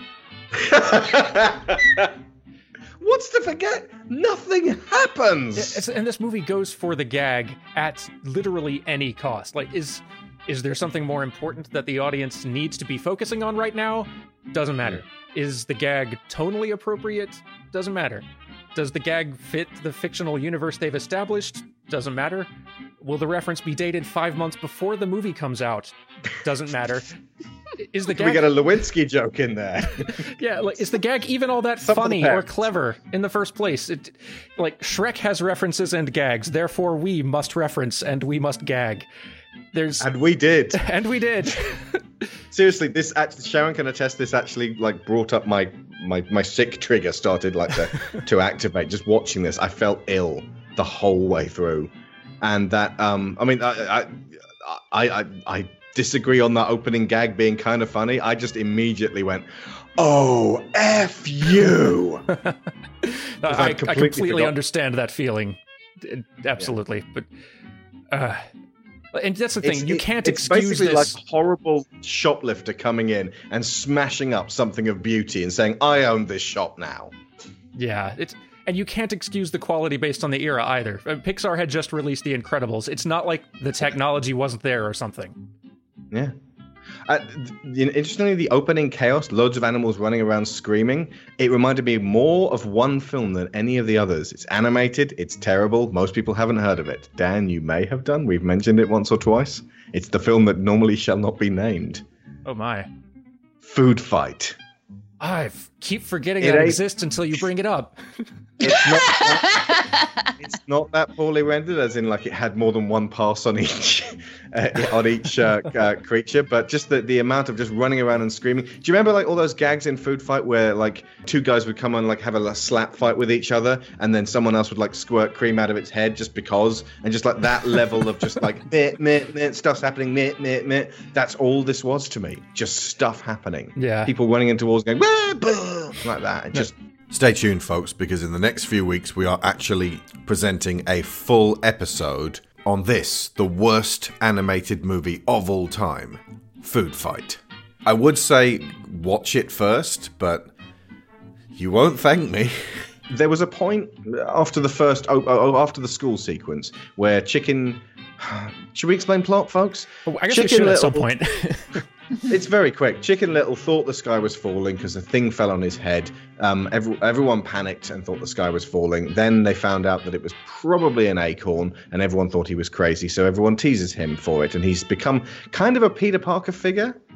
In that, he's teased at school. Yeah. But he's teased not because of who he is, but because he made this one oversight. And then it turns out later that what fell on his head was like a piece of chameleonic metal from a UFO, and actually aliens they haven't invaded, but they're around spying on these animals in this crap Zootopia, by the way. Just like watching it after Zootopia actually made me angrier than watching it before Zootopia. Because it's like, wow, not only could they really do this brilliantly and have meaning to it, but there's so much layered into Zootopia that even honest trailers couldn't find anything really wrong with it. From Disney Disnar. Man, these two are really starting to blend together. Follow along with this kids film / noir crime thriller, full of bright colors, cute characters, allegories to contemporary racial and class politics, You're not like them. Oh, there's a them now. Police discrimination. You think I'm going to believe a fox? Affirmative action. Mammal Inclusion Initiative. Tokenism. Sir, I'm not just some token bunny. Sexism. So are all rabbits bad drivers, or is it just you? And racial slurs? A bunny can call another bunny cute, but when other animals do it, it's a little... They will either teach your kid to be more tolerant, or turn them into a furry. So settle in for a fantastically animated, well-told lesson about disproving stereotypes. Even though the fox character really is sneaky, the weasels do cheat, and the sloths are slow. Oh, wait, no. Does this mean I'm racist? I owned a bunch of rabbits when I was a kid. I mean, no, they were mine. Not that I, not that they're property or... Oh, look, I love rabbits, okay? That came out all wrong. Go to starring. But there's a bit where Chicken goes home and he talks to his dad early on, and his dad's like, and he seems to be ashamed of him, and Chicken feels sad. And I just said, no, you haven't earned this bit. It's been blah, blah, blah, blah, blah, blah, blah, up until now. You can't work up to, like with no build-up at all, suddenly go here. That's not how story works. You can't just go blah, blah, blah, blah. Oh, he's sad. Blah, blah, blah, blah, blah, blah, blah, blah. Just that. No. Tonally wrong and vile that they actually even attempted to make it feel like a Pixar at that point. Like, it would almost be better if it was just consistently blah, blah, blah the whole way through, rather than trying to shoehorn in what feels like this manufactured emotion. And I got really cross about it, and Lyra got angry with me because she had started to sort of like tear up at that point. I was like, no, but you just see that it's hollow, it's filled with nothing. And I felt bad for berating my child for feeling something. And so, maybe it does work, but it feels so manipulative in doing so. Yeah, all it stands is as a sort of shadow reminder that they could have attempted this, and they could have, and maybe they originally meant to, because this is Mark Dindal. He has made some good stuff. I can't imagine him fumbling this badly. I feel like this has to be the result of heavy executive meddling, because between the obvious emulation of the DreamWorks and Blue Sky gag formula, the abundance of heavily dated licensed music, just the obvious gags everywhere. Everything in this movie feels like what happens when an executive sits in on a screening and then says, what if the pig fell down? Or what if there was a bird and the background of a conversation scene running into a storefront window over and over? Or what if this scene started Guess what? That China shop is run by a bull. Yeah. Oh my god, that's so anarchic! It's always the first thing you could think of, the most obvious gag you could find. Like, what if this scene started with the duck and the pig singing karaoke to Spice Girls for about a minute too long? Oh god, that was the zenith for me. No, hang on, the nadir. That was the absolute lowest point I think in Disney history, was when they were screaming that Spice Girls tune, because it wouldn't stop. And I was like, I was starting to dry heave. It just kept going. They used that piece of music in Small Soldiers to try to, you know how they during sieges they play annoying music to get them out of the house. It's that. So it's terrorism, effectively. They were attacking me with the Spice Girls, and I bought that album. I was a fool. I can't separate. We all went through the 90s. It's fine. I can't separate Mario 64 from 2 Become 1. I'm diseased in my brain. I'll tell you what I want, what I really, really want. So tell me what you want, what you really, really want. I'll tell you what I want, what I really, really want. So tell me what you want, what you really, really want. I wanna really, really, really wanna zig. If you wanna be my lover, you gotta get with my make it last forever. Friendship never ends. If you wanna be my lover, you have got to give. Take it is too easy, but that's the way it is. I'll tell you what I want, what I really, really want. So tell me what you want, what you really, really want. I wanna really, really, really want to zig. I think Mind the Deer was the end. Me, was the end of the world as you know it, and I Will Survive, and every other song they could find over the climax. And I just by that point, I'd hit such reference fatigue. I was actually I don't yell at the TV very often, but that was definitely a case of me just yelling, "Fucking stop! I'm desperately trying to get invested in this. Stop fighting me." That is the most sweet-natured man I think I know, and if it got that reaction out of him. Did you notice, by the way, the pig was just one giant walking disco gag? Because he likes disco, so they just kept crowbarring that stuff in. He was a fat joke as well. Mm-hmm. Oh, he's also a fat joke, so he's a twofer. Yes. Quite a few fat jokes in this era. But the end of the world as we know it bit with REM, that was in Independence Day nearly 10 years previously. It wasn't that funny then. Yeah. Indeed. It's the same scenario. You can't just repeat the joke, you idiots. That piece about movies, particularly animated movies, being punched up because people don't think they're funny enough. This is like something which is all punch up. Yes. Or kick down. Or kick down, indeed. And I think you're absolutely right, Dan, about the idea that the execs watch it and then go, oh, what if this happened? Or what if that happened? And they think they're just making random suggestions, but everybody in the room is so terrified of them. And I'm guessing that at this point, they've still got that thing about anything that comes in as a memo from an executive, you have to do. Yep, mandatory. So there you go. So those silly little suggestions after the screenings, they're all going in. Yep. But we haven't got room for the plot now. Take the plot out. The memos are more important. There's another bit. This ruins an exponentially better film for small children. Can you think of what it is, Dan? Because Sharon probably knows this one. It's a spoiler line. Oh, yeah. Little orange Q*bert guy from Pixels goes, meh, meh, meh, meh, meh. And the pig goes, Darth Vader is Luke's father? And it's like, wow. A lot of kids in this audience. If you're young enough to like this film, you're probably a bit too young to really grasp why Star Wars is great. In which case, you probably haven't seen Empire yet. In which case, that ruins everything for you because of this film. Was it worth... It's not even a joke. Nope. It's not even a joke.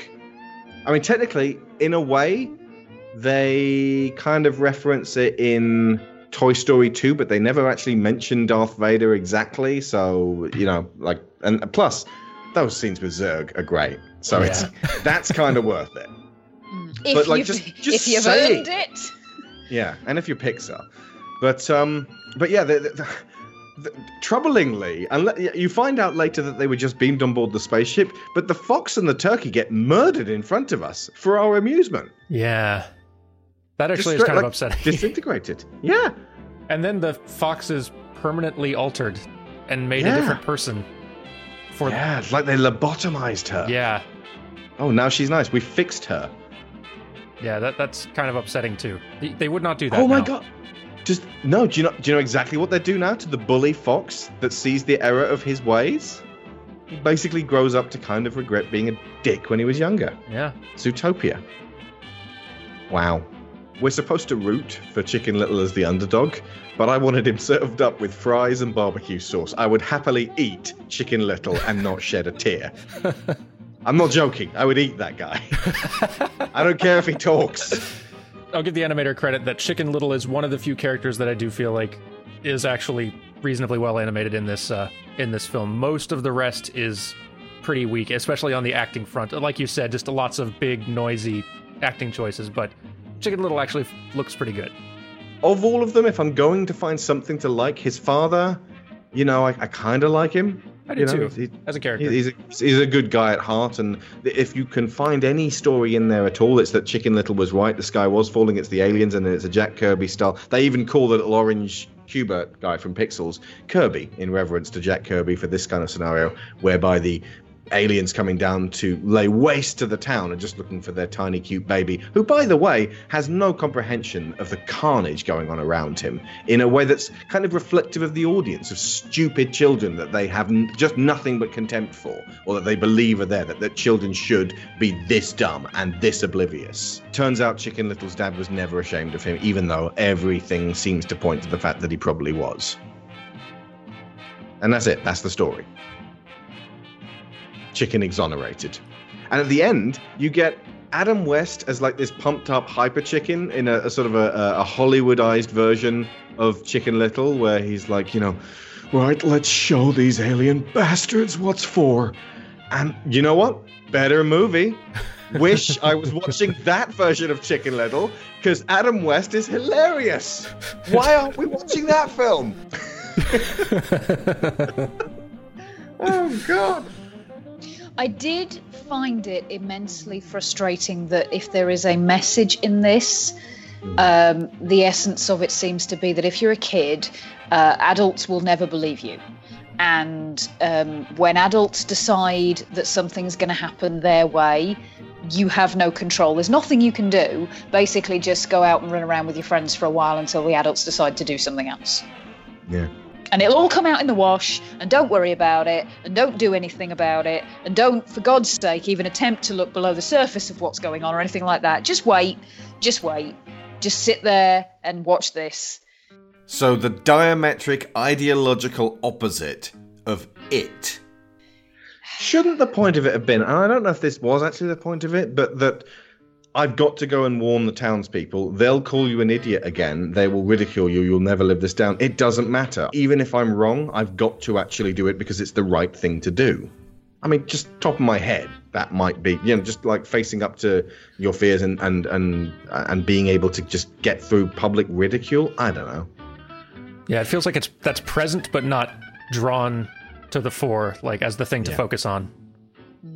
There's no that's it. You know what? You have just put your finger on it there.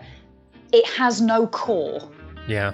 What? Yeah. And when we go on to talk about these next two, there are things wrong with them. There is plenty about them that is a little bit frustrating, but they have a core. True. Hollow and filled with nothing. Yes. It's weird hearing Patrick Stewart for 30 seconds and then never again. Yes, he turns up as a sheep for no reason and then goes. And then Harry Shearer. Harry Shearer as a newscaster, as and it's like Brockman, this Simpsons voice. Most of what I was saying in response to this film was, what the hell are you doing in this? Oh yeah, and the dog has bones on its curtains because dogs like bones. It's that level of jokes, folks. Yeah. Pretty damn jokes. Okay, any more on Chicken Little Chicken? Well, fortunately for Disney and unfortunately for my faith in a just universe, this film did very well. Raked in about $314 million, which is not as well as Pixar's movies were doing. So I don't know how this did for that kind of bargaining table results they were looking for, but it was better than most of Disney's 2D films have been doing for the last decade. So for better or worse, Chicken Little secured Disney's 3D animation future, which now we know has a happy ending, but at the time, again, devastating. Yeah. It's difficult to tell what they would have done had it not done that fantastically, because Meet the Robinsons was already in the final stages here. They had The Wild, they had Bolt. We're not going to cover The Wild. We only had to do one of those two films in the canon, and we went for Dinosaur. But I mean, at what point would they have gone, this isn't working, let's just go back to what would have had to happen was that all of these movies we just mentioned would have had to do just terrible, just like not quite break even, and then The Princess and the Frog comes back and then the public goes nuts over it and goes, this is what we wanted. Musker and Clements doing their thing. We remember this from when we were kids, and now we have kids. This is brilliant. Thank you. Do more of these. That would have been an interesting alternate history where, like, if this shift to 3D Hail Mary move had bombed, what would they have done? But that basically, Tangled would have had to do no money, and Princess and the Frog would have had to do $1 billion for them to actually go back to this. Yep. So really, it was all contingent on the public to actually vote with their wallets, and we didn't. Because we don't, really, honestly speaking, we don't care what kind of animation style it is. We want sort of something that we feel familiar with, kind of, don't we? I mean, I'm not a marketer, manifestly, but why the hell did Frozen do that well versus Princess and the Frog? Because both of them subvert the princess trope. Right. You said that Chicken Little did about what, Dan? 315? About 315. About 315. Okay, so let's say that's the market. That's just parents taking their kids to see any old crap that you put on the screen. It could be anything, but if it is the animated movie of the moment, that's roughly what you're going to take. So if you want to make more than that, you've got to be able to appeal to a different market, a different demographic. Ultimately, the success of Tangled and Frozen was not, I don't think, I mean, if you consider particularly Frozen, how much they made, how all-pervasive it became. that's not just kids. That's not just parents with nothing to do with their children on a weekend. That's not even kids going to see it over and over again because they really, really liked it. You've got to have something which appeals to many different people on many different levels. Yeah. Because the other thing is as well, if you just go, right, well, we're going to target two disparate audiences. So, for example, something like Shrek, you've got the animation and the silliness and the falling over and the eating lizards and rats for the young children. That gets you your 315 million. Then you've got the pop culture references and the sly sense of humour that's going to get you the adult market. But that's only two ends of the spectrum. If you want Frozen money, I suspect basically you need something that is going to blend those things, and something that can be that's not just we ticked this box and we ticked that box, but that offers all sorts of options and doesn't alienate anybody with anything specific. I think there's also an element of lightning in a bottle tapping into the zeitgeist luck as well. Like, I think Frozen was exactly the film at exactly the time that it needed to be. I think Tangled set the ball on the tee to get, because it did really well and got people interested in Disney 3D in a new way. And then Frozen came out, and with a hit song that everyone was hearing everywhere, and it's just and a new kind of princess story that they never told before. And I think they released exactly the movie they needed at that exact moment, and it just caught fire. I wonder when you were going to mention the song. That the song cannot be underestimated in its let it go. Its ability to locate everyone in the audience who actually gave a damn and make them go, "This is about you," and have everyone go, hearts in their throats, "Oh my God!" And then suddenly they're coming back multiple times, because that's how you make $1 billion.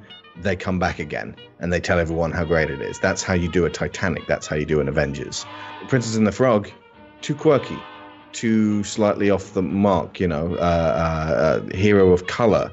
That's going to keep a certain contingent of people away who are going to go, well, she's not like me. Horrible to say, but true. Jazz style soundtrack, that's going to get people who don't really like jazz all that much to go, I'm not watching that. It's got the old 90s Disney Renaissance artwork. That's going to keep people away who are like, well, I only watch things by Blue Sky Studios. Only they don't say that. They say, I like Ice Age, I like Scrat. It's well funny. That Madagascar ain't bad either. And we went to see the Penguin one of those, and t'other Penguin one with a dance. And the boys like Cars, and we all like Shrek. As you were saying about alienation, Sharon, there are certain things you can do to get everyone to just explode with joy for a film, and there are certain things you can do to make a film distinctive, but push other people away as a result.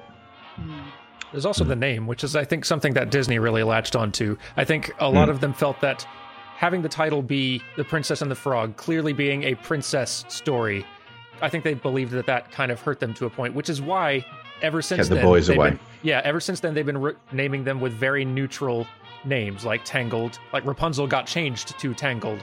The Snow Queen became Frozen, and so forth.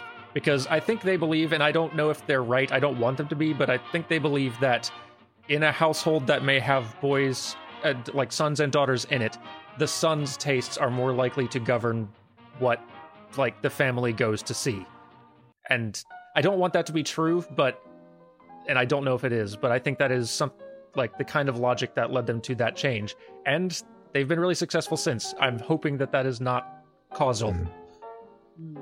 I think to a degree, it's the thing about basically girls will accept, this is the generally received wisdom. How accurate it is, especially today, I don't know. But from a marketing perspective, that girls will accept stories with male heroes and find things in there to identify with for themselves. Boys will not do the same for things with girl heroes. It's there seems to be a belief that it is too hard for a boy to grasp the idea that there might be something in a female hero that he can connect with. Now, like I said, I really hope that's not true, especially now. And I honestly think it's not. The fact that you've, like you say, these stories are doing massive gangbusters in the audiences. I'd like that to be done, please, and just let's get rid of that idea. But that is why you've got centuries of stories, and particularly in the era of cinema, you've got decades of heroic stories that are based around male characters. And maybe there is an element there of people think that that girls won't push for the thing that they want. They'll go, oh yeah, okay, we'll go and see what you want to see. I have nothing great to add to that. That was already, that stood very well on its own. Something that was on Twitter this week was people were losing their minds over the fact that there is a gay couple in Finding Dory. They're like, gay couple, blah, this is wrong, blah, blah, blah. No one seemed to really lose their minds when a woman fell in love with a bee in Bee Movie. Yeah. That was fine. As long as it ain't a gay bee. And I don't know if it was a joke, but somebody responded to that with, yeah, but it was a straight heterosexual bee. This is in connection with the idea that in Frozen 2 there's a small but dedicated campaign, Get Elsa a Girlfriend. I would love to see Disney grow the cojones to do that. Because they would be purposefully alienating a contingent of their audience and be like, well, I'm not going to take my children to see this then. Well, in refusing to take them to see Frozen 2 and telling them it's because Elsa's gay in this one, and also probably throwing out your DVD of Frozen 1, your kids will resent you. They may even end up more sympathetic to the LGBT community, so enjoy the own goal. But at a certain point, it becomes the people you alienate become a much smaller crowd than the people who adore you for it. And at a certain point, I'm pretty convinced that Disney is going to see the numbers are favorable for that choice. And when they do it, it's not going to be, I think Bob Chipman said this, it's not going to be a surprise. We're not going to find this out in theaters. Disney will be broadcasting this early in production as loud as they can. Okay, so any more on Chicken Little? Please no. Dear God, no. Right. Going back to what I said in one of the first episodes of this, if they could reorganize their canon, this needs to go first. It has no place being in the canon. No, it doesn't feel like a Disney in any way, shape, or form. There is nothing there that feels like Disney. Yeah. If you showed all of these films to an alien, when they got to Chicken Little, they go, "No, really?" Seriously, they would without the awareness of the cultural changes in the landscape with DreamWorks. If they'd watched all of them up to that point, they would go, "Get this off my screen! This has no bearing on what has come before." This is from Van Gogh's finger painting period. From Van Gogh's throwing feces at a canvas period. Okay. Sorry, right. Van Gogh. It is in America it's Van Gogh. I know. I didn't mention this before, but as well as eating the chicken, I would eat his duck friend and his pig friend as well. Just gobble them up. It's a good 3-course meal. I am the Foxy Loxy in this case. In the original, in the original fable, it's basically about this chicken that an acorn falls on its head, and it starts it panics and doesn't something tells it that the sky is falling, and it goes, "Oh my god!" And then it goes around telling all of it tells Turkey Lurkey and Ducky Lucky and Foxy Loxy that the sky is falling. And I think the fox basically invites it's actually in Europe it's Chicken Licken. Huh. Who is finger licking good, I gotta mention. And then the fox basically invites Chicken Licken inside his home and eats him. And that's the end of the tale. The end of the story is Chicken Licken gets eaten because he was naive. Yikes. How did Disney change that one around? I guess they have a track record for it. And on a surface level on paper, if we ignore what the film actually is, having as a premise, what if Chicken Little was right, has potential for a fun idea. Yeah. But, yeah. But I mean, the sky is falling. It would have to be that the world is ending, that the sky is literally falling. It's that giant spacecraft out of Independence Day Resurgence, and it has its own gravity, and it's going to crush the little town of animals with their bone wallpaper. With their bone curtains. Bone Curtains is our Alice in Chains cover band. That fish functions only as a gag vehicle. Fish out of water. It is only there so that the camera can kind of cut over to something funny but irrelevant happening. Irrelevant happening. Funny in quotation marks. Yeah. I would eat that fish as well. I mean, I'm not really much for goldfish, but I'd eat that fish. You're describing an amazing feast here. Yeah, it's delicious. I've turned chicken licking into a Jacobean banquet. Which is a lot tastier than what we were actually served up by Disney, which is basically just a trough of fast food. Oof.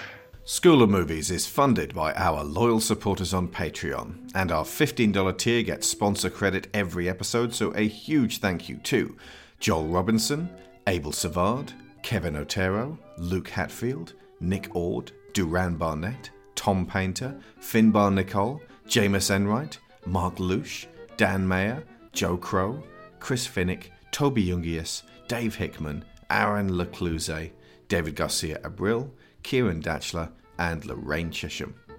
And we'll be back next week with a double bill of 2 more forgotten Disneys from this dark wilderness period. Meet the Robinsons and Bolt. Many thanks once again to Daniel Floyd of New Frame Plus.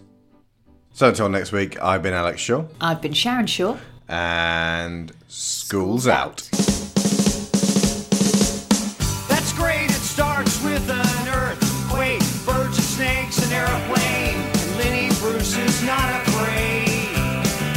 I have a hurricane, listen to yourself, churn, world serves its own needs, dummy serve your own needs, beat it up an ox, speak, grunt, no strength, the ladder starts to clatter with fear, fight down, high wire in a fire, represented 7 games in a government for hire in a combat site, left to west are coming in a hurry with the furies breathing down your neck. My team reporters babble Trump, Kevin Crop, look at that, no plane, fine, then, overflow, population, common food, but it'll do, save yourself, world serves its own needs, listen to your heartbeat, dummy with the rapture and the reverend and the right, you patriotic, slam, fight, bright, light, feeling, pretty sight, it's the end of the world as we know it, it's the end of the world as we know it, it's the end of the world.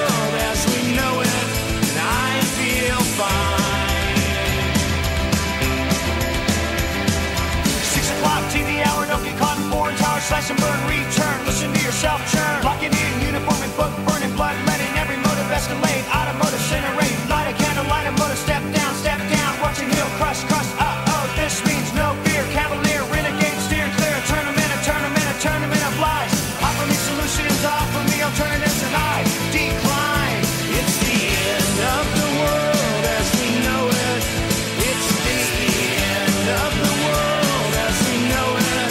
It's the end of the world as we know it. I feel fine. It's the end of the world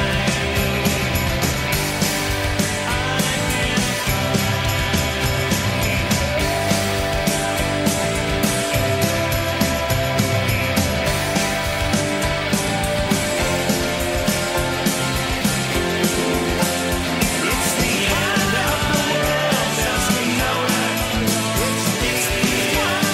It's the end of the world as we know it. It's the end of the world as we know it. I feel fine.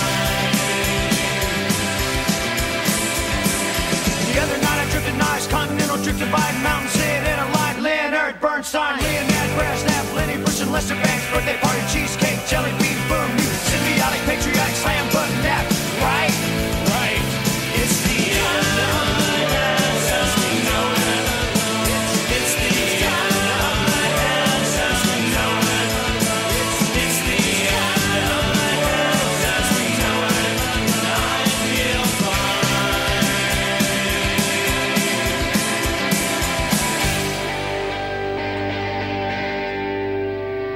It's the end It's the end of the world as we know it. It's the end of the world as we know it. And I feel fine. It's the end of the world as we know it. It's the end of the world as we know it. It's the end of the world as we know it. And I feel fine. It's the end of the world as we know it. It's the end of the world as we know it. It's the end of the world as we know it. And I feel fine.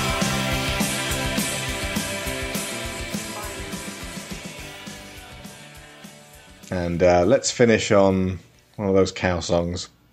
Yeah. Oh, God. I kind of want to finish on When You Wish Upon a Star. It seems like it's more...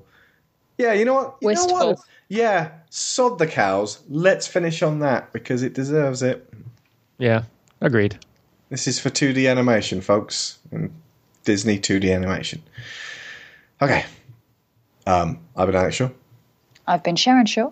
And neural handshake complete. Sorry, it's been so long since we've done it. Okay, I've been Alex Shaw. I've been Sharon Shaw. And neural hoof shake complete. Shut down the Jaeger, it's going to blow. Because there's a cow in it. Okay, see you guys soon.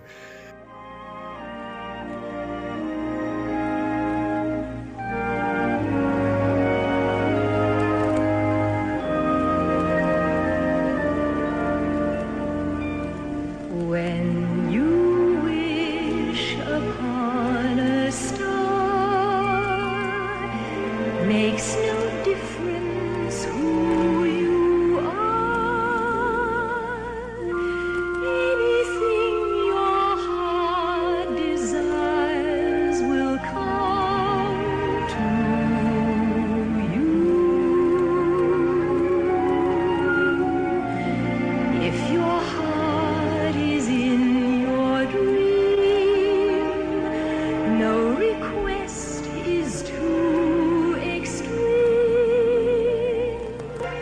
Wish upon a star, your dream comes true. Fate is kind. She brings to those who love the sweet fulfillment of their secret longing.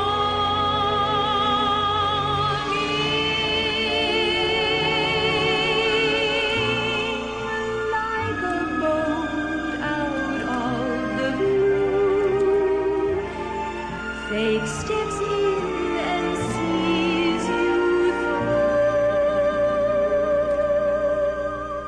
When you wish upon a star, your dream